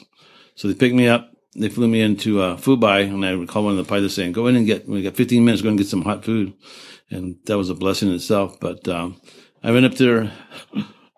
And there was a cafeteria type mess hall, whatever you want to call it. And there's a line to get in. I go, "Move out of the way, guys." And I go, "Who the hell are you?" I go, "Get out of the way." Went in and talked to the sergeant, was signing people in. I go, "I'm going to get some food. I'm going to be here for a few minutes. I got to go in." He said, "Leave your weapon here." I go, "No, the weapon stays with me. The weapon's clear." Move the goddamn line. Moved in, pushed everybody out of the way, drank my milk, got some food, sat down, ate some chicken, and here comes my helicopter to come pick me up. Wow. So I got to briefly and fast, headed back out, and I kept hearing, "Who are you? Who are you? See ya, boys." I can't tell you, I'd kill you. No, I probably didn't say that. Anyways, I got in the helicopter and found out that they'd come back because as they took off to go get a couple guys from OP-56 and T-Bone, they had taken a round in, and one of the co-pilot got shot in the leg. So they actually came back to, I guess, leave him there for medical attention. I got in with them, and we went and picked up the other guys. We headed down back to Da Nang. That was that's how I came back for one night. We went to the Da Nang hotel. We were dropped off there, all 6 of us. Kind of interesting night. They had this, I'm not sure if it was Miss America, Miss USA, or somebody up there, some American round-eyed beauty up there singing. We were inside this kind of a auditorium type, and all their other people there, the other soldiers and stuff, they had their little dress uniforms and stuff. And we come 6 rugged guys in our fatigues and our boonie hats and our 45s. We left our M16s. We checked those down. I had my knife, of course. We sat in about the middle of the auditorium. And we were drinking hard liquor. I mean, we just came out of the field. I've been out there for a long, long time. I didn't really drink, but that night I sure did. Probably tequila, who knows? Maybe beer. I don't know what it was. I forget. But we were pretty loud anyway. And no one said a goddamn thing to us because we were MACV. We were the baddest mofos in the world. And no one said a damn thing. They all sat there and they looked for it. They were E7s, E8s. Who knows? Officers were. They just kept their little mouth shut and kept watching, trying to listen to Miss America or whoever she was singing. I guess we were pretty loud because I guess she started crying. I can't sing. Those guys are too loud. And then we started laughing our heads off. We're sorry, man. We're so sorry. We just came out of the field. I've been out there for I don't know how long, a long damn time. And so we got up and we said we're sorry and we walked out. And I'm sure they were very relieved that the MACV boys just left because we were some crazy bastards. And we went out to the gate. We were going to go out and secure some women for the night. And as we got to the gate, the BMPs go, "Hey, where's your pass?" We showed in our patch, MACV. "Yes, sir. You guys can go anywhere you want to." Damn right. So we went out that gate. I probably shouldn't say this, but nevertheless, we went around the corner and found a cat house or whatever we call those things. And we had 6 of us. So one guy watched the door and the other guy is inside taking care of business. When I was in there, I had my 45 underneath the pillow. I told her, "You fucking try to kill me, I'll kill you right. I'll blow your fucking head off." I'm sure she relaxed after that. She was a little tough. "You go ahead and take what you want to." Well, she goes, anyway, I took care of my business. And I went out and another guy came in and took care of business. So we watched our 6s, if that's what you want to call it. Went back to the hotel. And I guess we need more, so we got some girls off, though. Driving around in the mopeds. Went up to the room and took care of business again. And, of course, the next day we got on a helicopter. We flew back, and that was December 18th. That was the start of the Christmas campaign. We're going back up to Highland, and the next morning or so, I'm listening to some low-flying jets flying by. So I go outside, and here's Arclight, the 3B-52 bombers. And they're pretty damn low. I've never seen them that low. They've always been pretty high. Yeah. And the Marine gunny came in from the other side of the village. He said, get in the bunker. There's the NVA offensive was coming in, and they were about just a couple miles away. They were getting pretty close. So the B-52s had to fly a little lower to hit them and not hit us. So it was I've been in earthquakes before in California, and there've been some pretty heavy ones. Nothing compared to those B-52 bombs hitting that ground. Wow. It was rattling and shaking. I recall while that was going on, we had been listening to this radio station up in Hanoi, and the lady who was on I don't know who she was, but the lady who was announcing, I'll get back to this in a second, but announcing, playing the music stuff, they also announced our names because earlier in the month, maybe the weekend, so it'll be in December, that we had a so-called Times magazine or Times whatever come in and interview us, and we weren't notified he was going to come on the site first of all, so that makes me suspicious. And also he had some press type of paper, a badge or some type, but nothing else, no name. And I recall when he was interviewing me, I'd say, yes, sir, no, sir. And he goes, you don't have to say. I go, the military didn't teach me that I'm from Texas. I always say, yes, sir, no, sir. And so as he was talking to me, I didn't answer. So anyway, he didn't my name. That was about it. And when he was, the acting sergeant came in to be interviewed. He asked him if he could see our radar. And I was there and I said, no, I can't let you see that. And my sergeant said, well, you can. I go, I put my 44 out. No, you can't. You have to leave now. So I chased him away. Going to find out, I'll assume this, but I can't be sure. Probably was a Russian spy or was Russian, whatever. Because he didn't have no identification. And he shouldn't have been there without us being notified. So he drove into our side and did notify us. No, you can't do that. And that's how they had our names the next day or so when the Christmas campaign started, or they call it linebacker too. It depends. Mm-hmm. They weren't just bombing Hanoi. Our allies, or our American B-2s, were also bombing the offensive. These guys were pushing. They were coming in on top of us. Yeah. And I kept hearing the protesters back in America going, "Stop the bombing in Hanoi." And we're saying, no, don't stop the bombing. Please don't stop the bombing. No, they're too close. Please don't stop the bombing. They're right here on our doorstep, and it wasn't nothing to do with Hanoi. It was they were right there, they were trying to drive us back and past, back to Wade or whatever. I don't know. They're just trying to kill us, I guess. Yeah. And so it was like that every night. I mean, I worked most of the nights. Matter of fact, one of my guys, John Aguilar, was with me at that time. He was telling me today, he said, "Man, you worked all the time," and I let them work the 6 to 12 minute shift because I want to be up at night taking care of business. I could do that job, and I probably worked almost every night. Wow. I let some of the guys work once in a while, but I want to make sure I didn't trust anybody else to do the job I had to do, so I did it. Took care of my business. One night, one day during the after the 18th, maybe. Oh, let me get to it.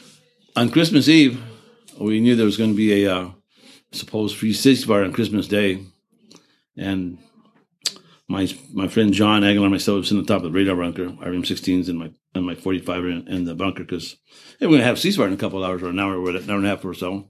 So I had my survival knife with me and we're sitting on top of the bunker. The bunker's probably, with all the sandbags and stuff protecting the Connex box, probably maybe like, I don't know, 10, 12 feet up, I guess. I'm not sure. And it's around 10:30 at night, and I see a Vietnamese person, not one of my guys, standing at the end of our compound at the entrance.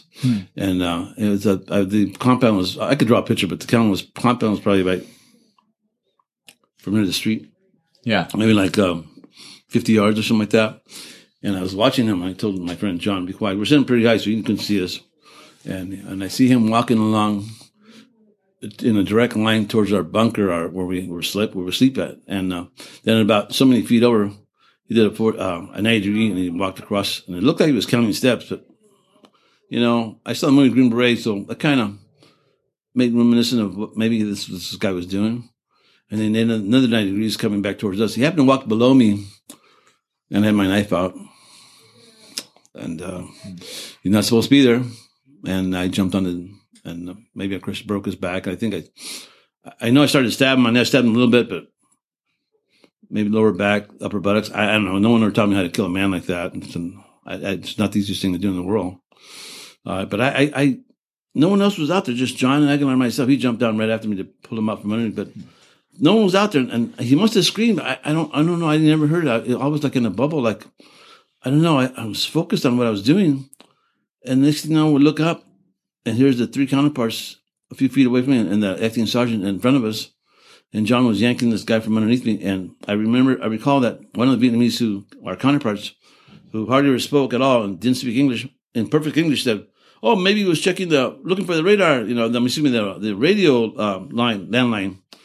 And even his two counterparts, the other two guys, Vietnamese that were with us, they looked at him like, he never spoke English. He said he didn't speak English, but he sure spoke pretty. So he had to be an NBA guy, somebody that was. So here was a spy in our group working with himself. So anyway, the man. I don't know. I don't know. I was scared. I'd never done that before. I was scared in the sense that I kept saying, I'm going to get in trouble. I'm going to get in trouble. Obviously, I wasn't going to get in trouble, but I recall him putting that person in the back of the Jeep, and they took him down to the Marine compound. And I said, take that guy with you, the guy that spoke English, never spoke English, never spoke at all. Take him with you. He's a traitor, he's a spy. Get him out of here right now, or I'll kill him right here. And so they took him to, he never came back. I don't know what happened to him. I didn't follow up on that. That was Christmas Eve. Now, I was raised Catholic, so I'm quasi-religious. I have my crucifix with me at all times. And that was a hard thing for me to stab this guy. I talked to my psychiatrist, and he said, "Yeah, it's a real difficult thing. Well, it really is. It's really hard. I don't know what else to say about that." Anyway, the evening was kind of quiet. I went and still worked all night because I knew these guys. No, he sent somebody to kill us. The intent was to kill the radar guys. They could move at night, come in, set up, and then overrun us the next day on Christmas Day because they were never going to adhere to the ceasefire. Yeah, and it turned out to be the truth. We had I read this story about there was a gentleman. A Marine officer, Captain Dwight Rickman, United States Marine Corps. He had just gotten in the country, maybe, I don't know, sometime earlier than before Christmas. And the guy who was actually flying this little spotter plane, this little Cessna, whatever have you, he was supposed to come in and fly on Christmas Day to make sure everybody on this side is staying in place and not moving around trying to finagle themselves into position. And while he was going to do that, Captain Dwight Rickman asked if he could go in this place. And since it's a ceasefire, pretty calm, should be safe. Well, it turned out Dwight Rickman and his Vietnamese counterpart, was shot down, and on Christmas Day, and they were killed instantly. And the Marines on the other side of the base, they came over to me and said, "Hey, we lost the guy down, the plane down. Can you find him?" So I was the best guy to look for. I looked for him all day, and I kept looking for him and looking for him. If he was out there walking anywhere, I'd find him, and I couldn't find him. And they finally came in later on that afternoon and said, "No, we found him." He said he was killed. So I just stayed. I kept working all night. I don't care. If this guy's going to move, I'm going to find him. I'm going to call him the target. I don't care. I don't recall it being too quiet. It was kind of quiet, but yeah, they moved around a little bit. I called in artillery, but they didn't fire. So actually, not the artillery, but the naval gunships out there. They may have. I don't recall. And the next day, of course, Christmas Day, it was all back to business. There was no ceasefire. Christmas night was no ceasefire. It was very intense out there. Everyone in positions. I don't recall exactly when, but sometime before New Year's Eve, I think, our radar system went down, and I couldn't figure out what was going on. So I spoke to the guys back in Da Nang, and I said, I need this, and that. So they basically had to replace the boxes up in the tower. There's probably 2 or 3 boxes and cables and stuff like that. I just couldn't figure it out. And they couldn't, so they just replaced it. So we had to have these pilots. I'm sorry I had to do that to them, but they had to fly these parts out to us. 90 miles from us from Highline, from Da Nang there. They got to us, and it goes facing intense, artillery fire coming in. And they dropped off, and then we have to go out there under artillery fire by the NVA, run through this barrage of artillery, artillery coming in, grab the boxes as the pilot flew off, and run back to this artillery. It was just, I don't know how we didn't get killed. I swear to God. I know thankfully they were a little long or off or whatever. I don't know how we didn't get killed. But now we had to go back and bring it up, hoist the boxes up to the tower, reconnect everything. And then the crucial part is to set that alignment, NASMA to the known point. And it was now, we had got to that point, and now it was dark. And we had to be up. There was a building about, outside of our compound, maybe 50 yards away, I guess. And it's dark. It's dark. It's past 6. It's dark. It is dark. And my sergeant went up. Went up to the tower and says, "Andrew," I go, "Nowhere. I'll take it." I said, "Andrew," myself and Joe Garcia, we had to go out of the compound at night, go through them, sneak out to this building, climb these stairs we're outside this building. It was half destroyed, and go on top of the roof. And there's a rebar that was there that had the points on, and from that was a known point. And then my sergeant had to look at the little scope and find us, set the alignment on so everything would be coordinated the right way. Well, we couldn't use a red light because you can't really see that with a scope. We had to have a bright flashlight on top of this fucking building. And, get some water, hangs up. I being the youngest, I took charge and I said, okay, I'm going to put this flashlight on. And everybody in the world's going to see us because it's friggin' dark out there and there's no other lights. And here we are. Bright flashlight. Obviously, I cannot shine it at my tower because then they'll see them too. And I had this light. And I said, I'll count to 10 rather slowly. I stood up there so my guy could see that. And I had this flashlight on and he's trying to find this. 1, 2, 3, so on to 10. And I'm trying to cover my head, and I know I'm going to get shot. I just know I'm going to get shot. Anyway, no one shot at me at that point. Or maybe towards the end or something like that. I don't recall exactly. I heard something going in my head. Maybe I thought, but who knows what it was. Maybe a bullet or two. I don't know. Mm-hmm. And then there's my partner. Okay, Joe, your turn. No, actually, JR, did you find this? No. Oh, shit. Okay, Joe, you go. And Joe counted a little bit faster than I, 1, 2, 3, 1, 2, 2. Oh, anyway, obviously we're not going to find that. So, JR, did you find it? No, I didn't find it. Go again. Andrew's your turn. By that time, we're hitting bullets or something hitting the building and zipping our head. And so I know the zeroing on me. And I went ahead and took that shot. I went ahead and took the next turn. And I went slower. And I could hear the bullets in the building from both sides. Bad guys, good guys, who knows? Some of them straight to take that light out. Oh, the only light in the whole damn world up there. Son of a bitch, they were shooting at us. And I counted slow. Yeah. I thank God I didn't get shot. I slowly asked JR, did you get it? Yeah, I got it. Oh, God, thank you. I prayed to God. Thank you, God. Thank you, because I sure as hell we should have died.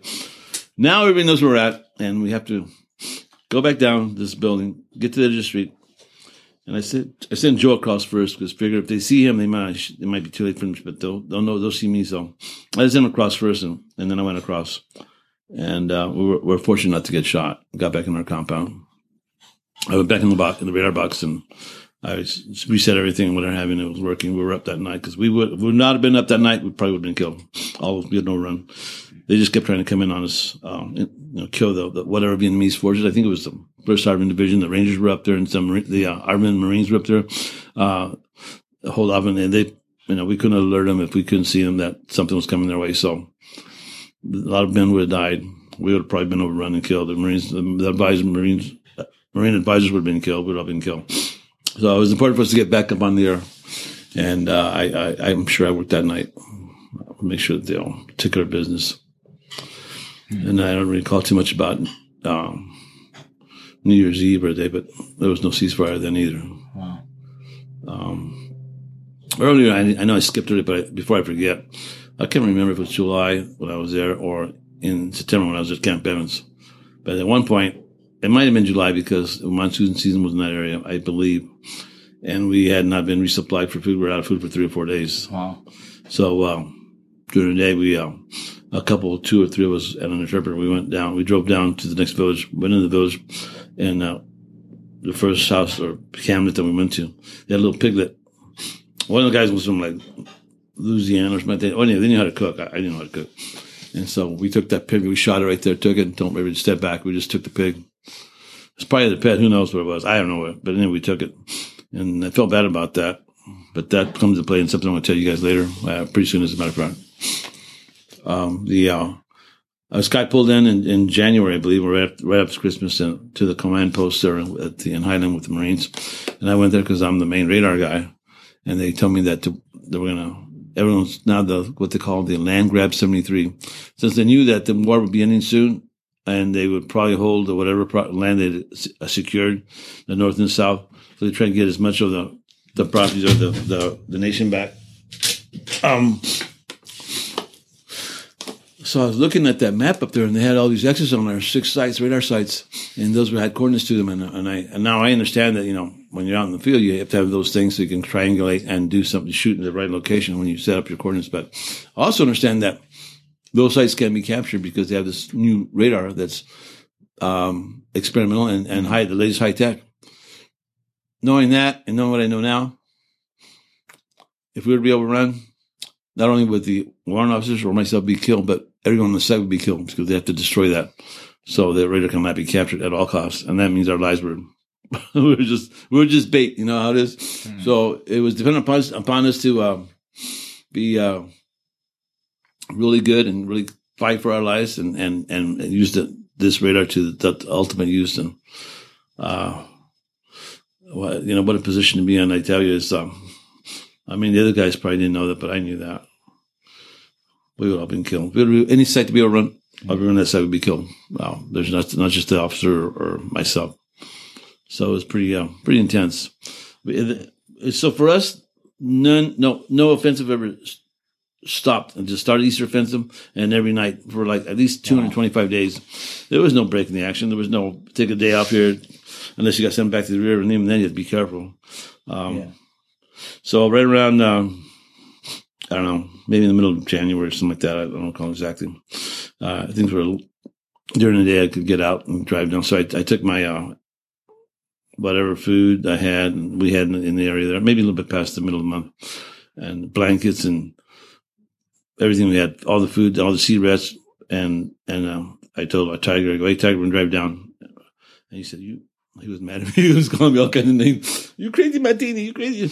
I don't give a shit what you say. I'm going by myself. No, I got to go with you. Okay, come with me. He's pissed off at me. We drove down that village past Camp Evans. I don't know the name of the village.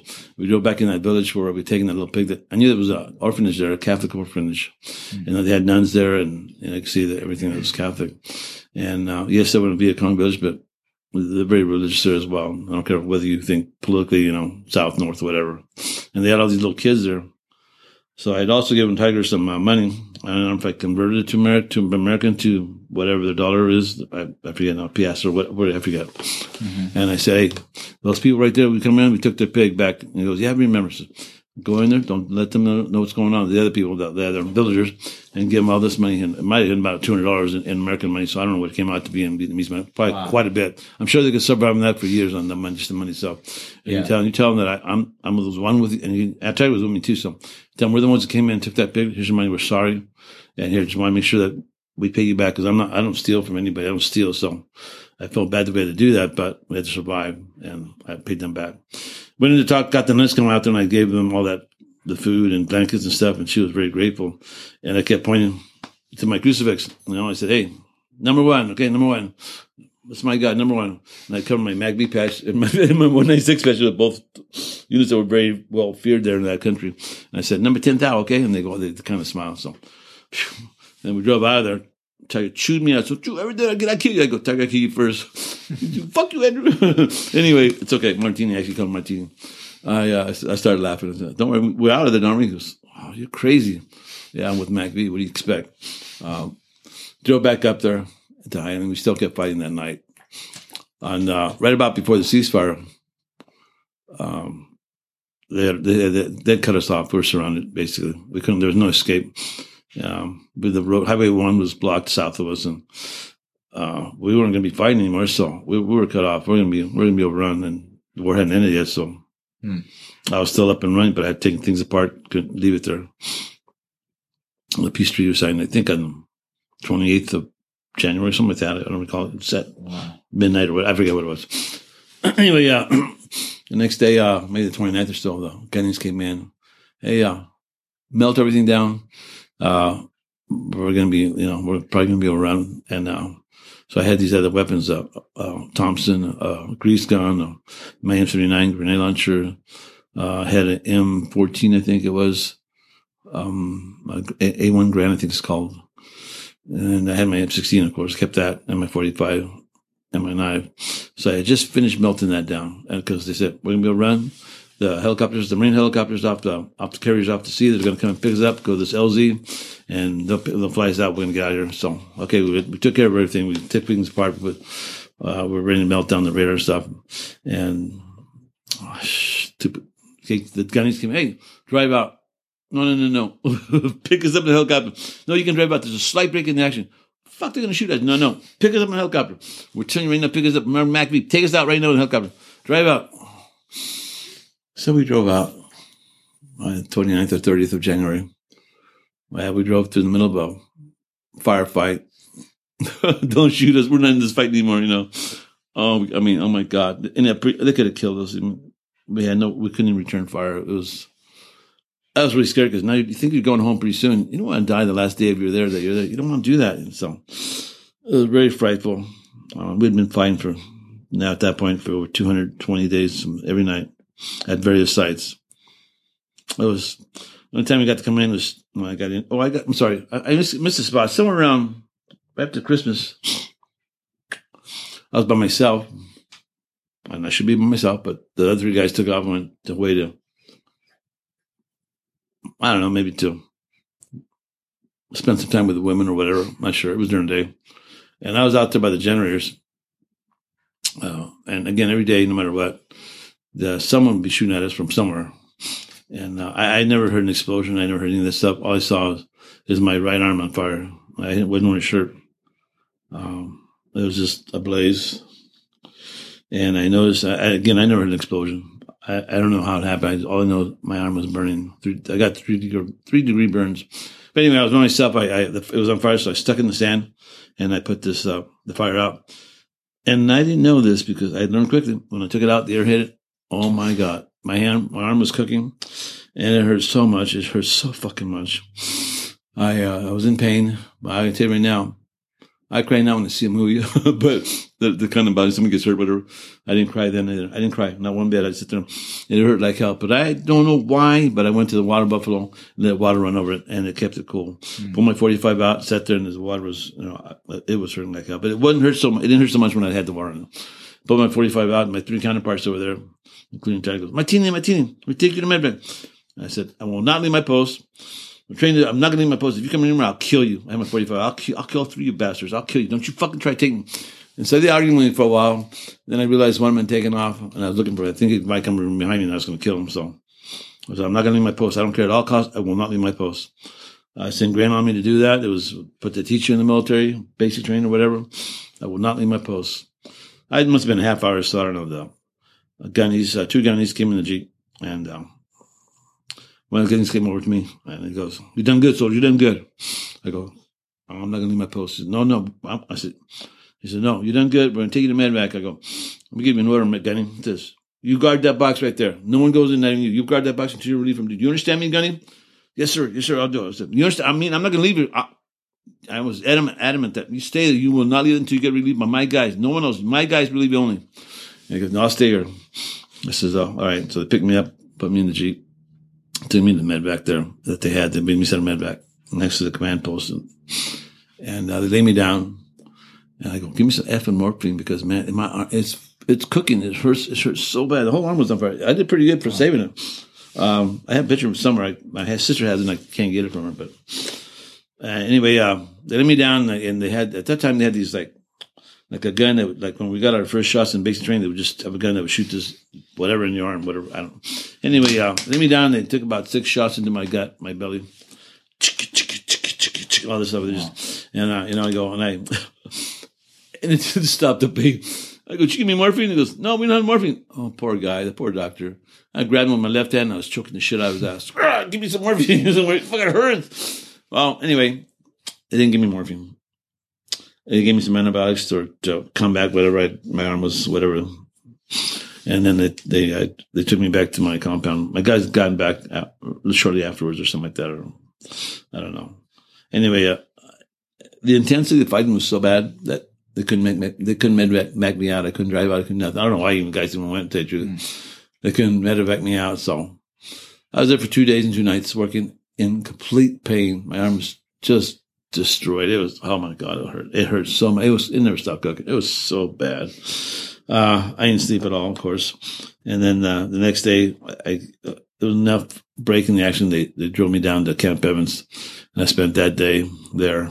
I maybe shouldn't say this, but as Mr. Ormsby was at that site, and one of the guys had I didn't smoke marijuana. I didn't drink beer. I didn't, doing this stuff. But they gave me this little piece of this. I found out it was a joint, but it was so thin. I go, "What the hell is this going to do?" It's so thin. "Oh, it's opiated tie. So it's got opium in it." It sure did. At least I stopped pain, for a little while. And I'm not sure it was the next morning, so they drove me down to Fubai, and it was still hurting. I mean, my arm was, oh my God, it was hurting. So, but at least 3 days it was cooking and burning. It was so bad. Anyway, I recall the doctor saying, does it hurt? And I go, fuck yeah, it hurts a lot. So he put a little bit of extra morphine in there and shot me in the right arm. He says, count from 100 backwards. Like, I think about the 96. And I forgot what the hell I was doing. What am I doing here? He's like, my arm didn't hurt anymore. And I was thankful for that. God, it hurts so bad. My sergeant drew me back up, and as we're going through, as we went back through Wade, these Marine MACV guys in there, other officers, and I guess, I was buzzed. I didn't do drugs, so that was buzzed to create. It was really buzzed, and I was laughing. As a matter of fact, the sergeant had to hold me with his right hand as he drove the Jeep because I was falling out of the Jeep. I was so loose, and I was high, I guess what they called it. And so I'm laughing at these Marine officers, and they're going, I think I was flipping them off. I don't know I don't remember exactly. But they got pissed off. What's wrong with that man? He says, look at his arm. He says, got shot up with morphine. He's going back out the field to continue fighting. And so they kind of let us go. They just said, go forward, go on where you got to go. So we got back. As we're getting into a high line on Highway 1, we're just outside the little road that goes into the village. I see a bunch of black smoke on one of the buildings. I go, and that kind of shook me. That kind of woke me up right away. I say, hey, Sarge, incoming or outgoing? He looks at it, he goes, and that motherfucker guessed wrong. He goes, outgoing. Okay. We drove in. Oh, hell no. It was incoming.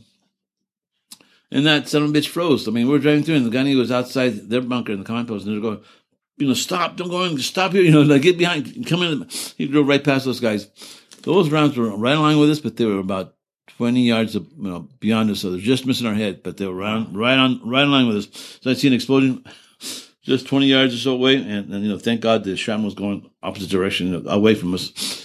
And they took about 3 shots at that point, and then we had an S-turn, we had to make a left turn and go about 20, 30 yards, then again, right turn and continue on. It was I guess kind of like an S-turn. Mm-hmm. Anyway, there was a guard, a Vietnamese guard, I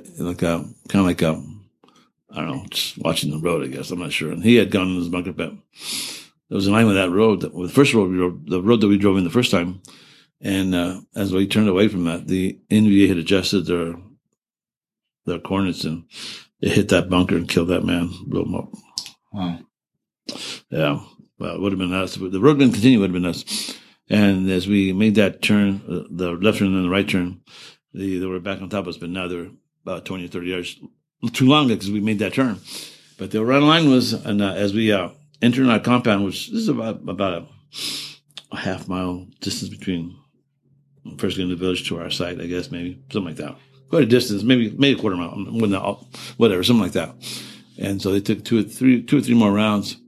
And right as we turned into our compound, we drove the Jeep into the bunker, and there was a round had adjusted to the road, but they hit this thing. Was in our compound there was this little half-standing cement type buildings where maybe the nuns or somebody lived in them. I don't know. They weren't all of it was not there. They were pretty much devastated. But anyway, around hit one of those buildings, and the debris flew towards us. My sergeant had grabbed his weapon and went into the radar bunker. It was pretty well fortified. And I don't know. I had my flak vest on. I do not know why I even grabbed his flak vest. But as I grabbed my flak vest with my right arm, by the way, which is the one hurt, I had my M16 then when I apparently grabbed and stepped out. I only had about 4 feet to go between the Jeep and that wall that would protect us and our bunker. I stepped out and I got knocked the hell out. A piece of debris hit me where my legs would have been or where.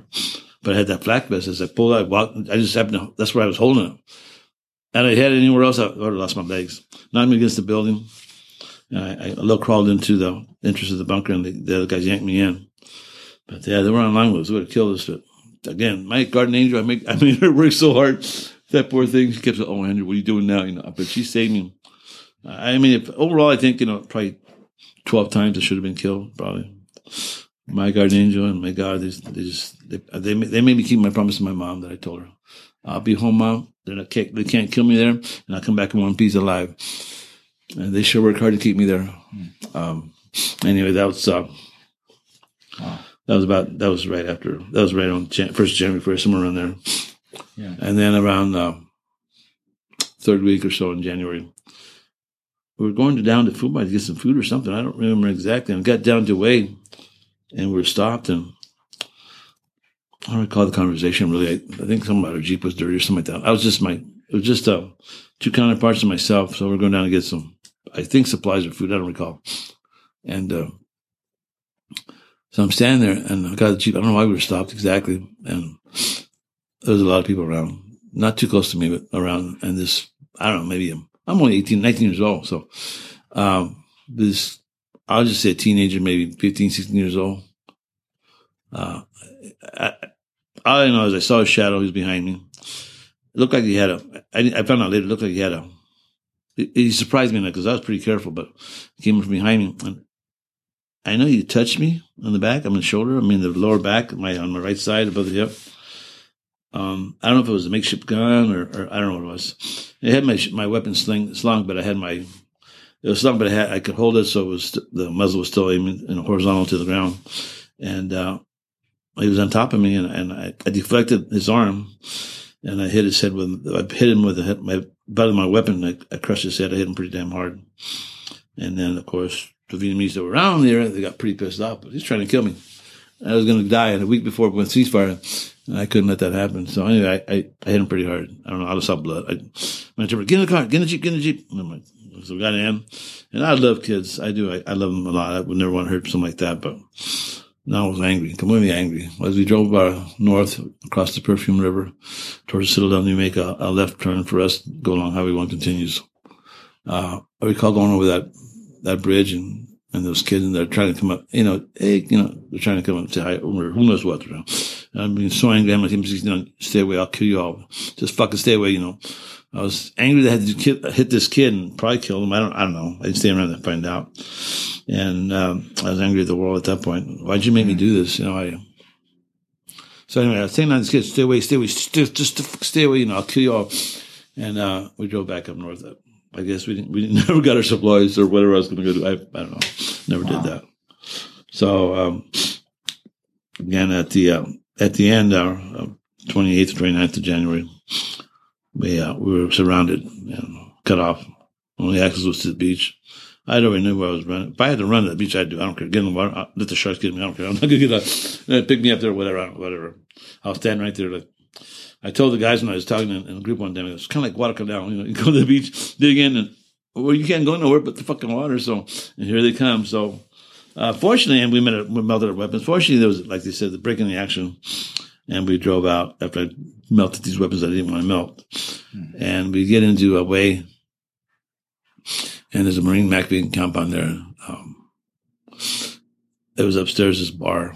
And I think we slept. I'm pretty sure we slept there. Probably in the bar. I have no idea where we slept. I don't remember. We got so drunk. Anyways, we walked up the stairs, walked in. There's a bunch of Marines in there. Here we are, Army guys coming in with us. We had these, I think we were the first Iron Rangers like that. So we had these brown tannish berets that we wore to kind of blend in with the Vietnamese, that group. So, but we were attached to one of them. I think we were attached to the Army Rangers.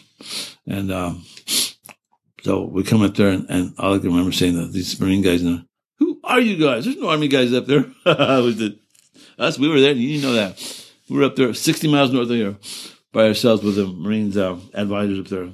And they said, who are you guys? They were just, what are you doing? There's no Army guys here. Yeah, well, guess what? We are. You just didn't know about it. I don't know if we were the only ones up there, but I knew they had Army guys who were MACV guys. There were supply guys in that area. As a matter of fact, there was a guy named Andy Martinez. It was a Team 3. I was a supply sergeant there. And I didn't know that until later on because I know I'd been told I was going to get a Silver Star and some other things, other medals, whatever. But I started to find out when I was contacting my guys that had some research done, that there was an Andy Martinez Team 3 in Way and a supply sergeant. And I thought, wait a minute, my D-214 says I was supply sergeant. I was no fucking supply sergeant. I was a radar guy. So did he get my medal? So I started going, did he get my medal? You shouldn't have taken him if he did. So I don't know. But if they're giving to you and they say, no, you earned him. Well, what's he going to say? He's like, no, I don't think I did that. But so anyway, I have a feeling that he has my medals. So I didn't get hardly anything. The next day, we had to drive through the High Van. I think it's called High Van Pass. Really dangerous. It's a part of the land that butts out to the ocean. That road, Highway 1, goes on the outskirts of it, and it's so heavy vegetated with it's heavily vegetated. So who knows? Maybe those some of the South Vietnamese that were there, or some of the Viet Cong, whatever, haven't heard that the war's over. We didn't want to do that. We didn't want to drive. So you're driving through. So we drove to Da Nang, probably 30 miles over, just whatever. And of course, it was like, oh, we're going to get killed. We're going to kill in the High Van Pass. Fortunately, we did not get killed. And I don't recall exactly what after that, but we got back. The radar system was all turned back into at the 186 or whatever, somewhere over there. And I know we were in the Da Nang Hotel again. Been there about a month and a half earlier. And I don't know. All I know is I was visiting with the Filipino band that was there. It was an all-women's group. I was in the room with them, and my hands were all over them, and likewise with them on me. And we've been there for about 2 or 3 days, and drinking, smoking pot. Fuck everybody else. We're Mac. We went through the hell. Fuck you all. Get the hell away. We'll kill you. We're assholes and what have you. And I was on top of this one giving and the door knocks on. Who the hell is it? Is there an Anna Martinez in there? Yeah, we didn't want. You're going home 3 days. Got to piss this tomorrow. Oh, fuck. yeah, whatever. So I started drinking a lot of water. By the time that was a bogus piss test, by the way. By the time I got up there and back to where the compound was at, I took this piss test. And all the guys, some guys were watching you pee. Okay, if that's what you want to do. And I came out clear. So I guess no drugs in my system. They didn't test you, so it was just, I guess if your pee was real yellow, I don't know. I don't understand. All I know is mine was clear in this water. And I said, okay, you're good to go. I think we left on February 6th, I believe. We flew out of Da Nang Airport. And my buddy John Putoff and I, we reconnected because he was on the site for a while. And we have a picture of us getting off in, I think it was Osaka, Japan or something. And we first landed, and then from there all the way across back to Travis Air Force Base, I believe. I think it was February 6th. I think that's what the picture says. I have those pictures in the summer. And the military had learned not to have us flying to commercial airports because all the opposition and, from the hippies and shit and the idiots. So anyway, Jesus Christ. Well, before that, as we got on tarmac to leave Da Nang, there was a song playing. And I remember, I wouldn't pay much attention to the lyrics, but we were starting to lift off the ground there. And I'll remember this. She's buying the stairway to heaven. And that was the last part of that song. I'd never heard the song before in my life. And I was going, oh my God, that's what an omen, because I looked down and that was fucking hell down there, We were in fucking hell. Anyway, excuse me. So it was an omen and then I found out later on that from an Air Force guy in the Black Ops that every time a plane flew out of Da Nang, running over the airports with troops, that there was two F-14s, F-16s, whatever, just kind of monitoring in case someone try to shoot us down, whatever, to make sure we're out of the danger zone. We were supposed to stop in Hawaii. We never stopped in Hawaii. So I never got to go on my R&R. I never stopped in Hawaii. At Travis Air Force Base. I think all of us, I know I did. I know most of us did, probably. When we got on ground miracle, so we kissed that girl. Oh, baby, we're home. We kissed it, And two of us got into this one taxi, and they took me all the way to San Jose, where my uncle and aunt, they both lost a family member there, a brother. And I recall my aunt going, she hugged me. And excuse me, sorry. Yeah, sure. You gave me a big old hug. She said, Mijo, anything you want, lobster, steak, I don't care, anything you want, Mijo, it's yours. I thought for a second, can I just take a bath? They were kind of startled. They're like, what? I go, yeah, I want to take a bath and wash this red soil and my sins away from my soul. And they understood that. So I think we went to eat afterwards, but I don't call it hate. I think to me, it was more important for me to rinse those sins and that red soil away. And when I see red soil nowadays, I still have flashbacks. But my sins are still there, I guess. I don't know. But and they drove me back down to Ventura, and my parents weren't home. But they left a little window in the back, and I had to pee bad, so I broke into the house, actually. And I hear my mom, Mio. I saw her. I'm here, I'm alive, and I'm with peace. I told you I'd win. I'm never going to lose. I always win. And that's a good way to live. But when you're home and you have that same attitude, people get scared of you because I'm used to winning, and I have to win, and I have to win. And maybe that's what kept me alive. So I know that's what works for me. But apparently, you civilians have to be, I don't know, talk a little bit nicer than the way I speak sometimes. I'm used to giving orders because that's what's going to work. Take care of the business now, not tomorrow. Do it now, and it frightens people. So I saw my family, and my mom, poor thing, she threw a party for me.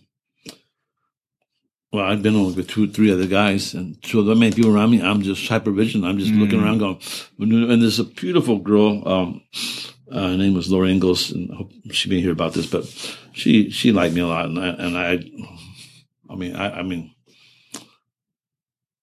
I still stayed in touch with her, but I can't nobody touch me. I couldn't let people touch me. I couldn't let people sneak up on me. I couldn't let people get too close to me because I get scared in the sense that I was going to hurt these people, and because I'm not used to people being around me, civilians anyway, not necessarily military guys. Unfortunately, I found out when I turned 50, so about 25, 30 years later after I got back from Vietnam, I found out my family's been scared of me all my life.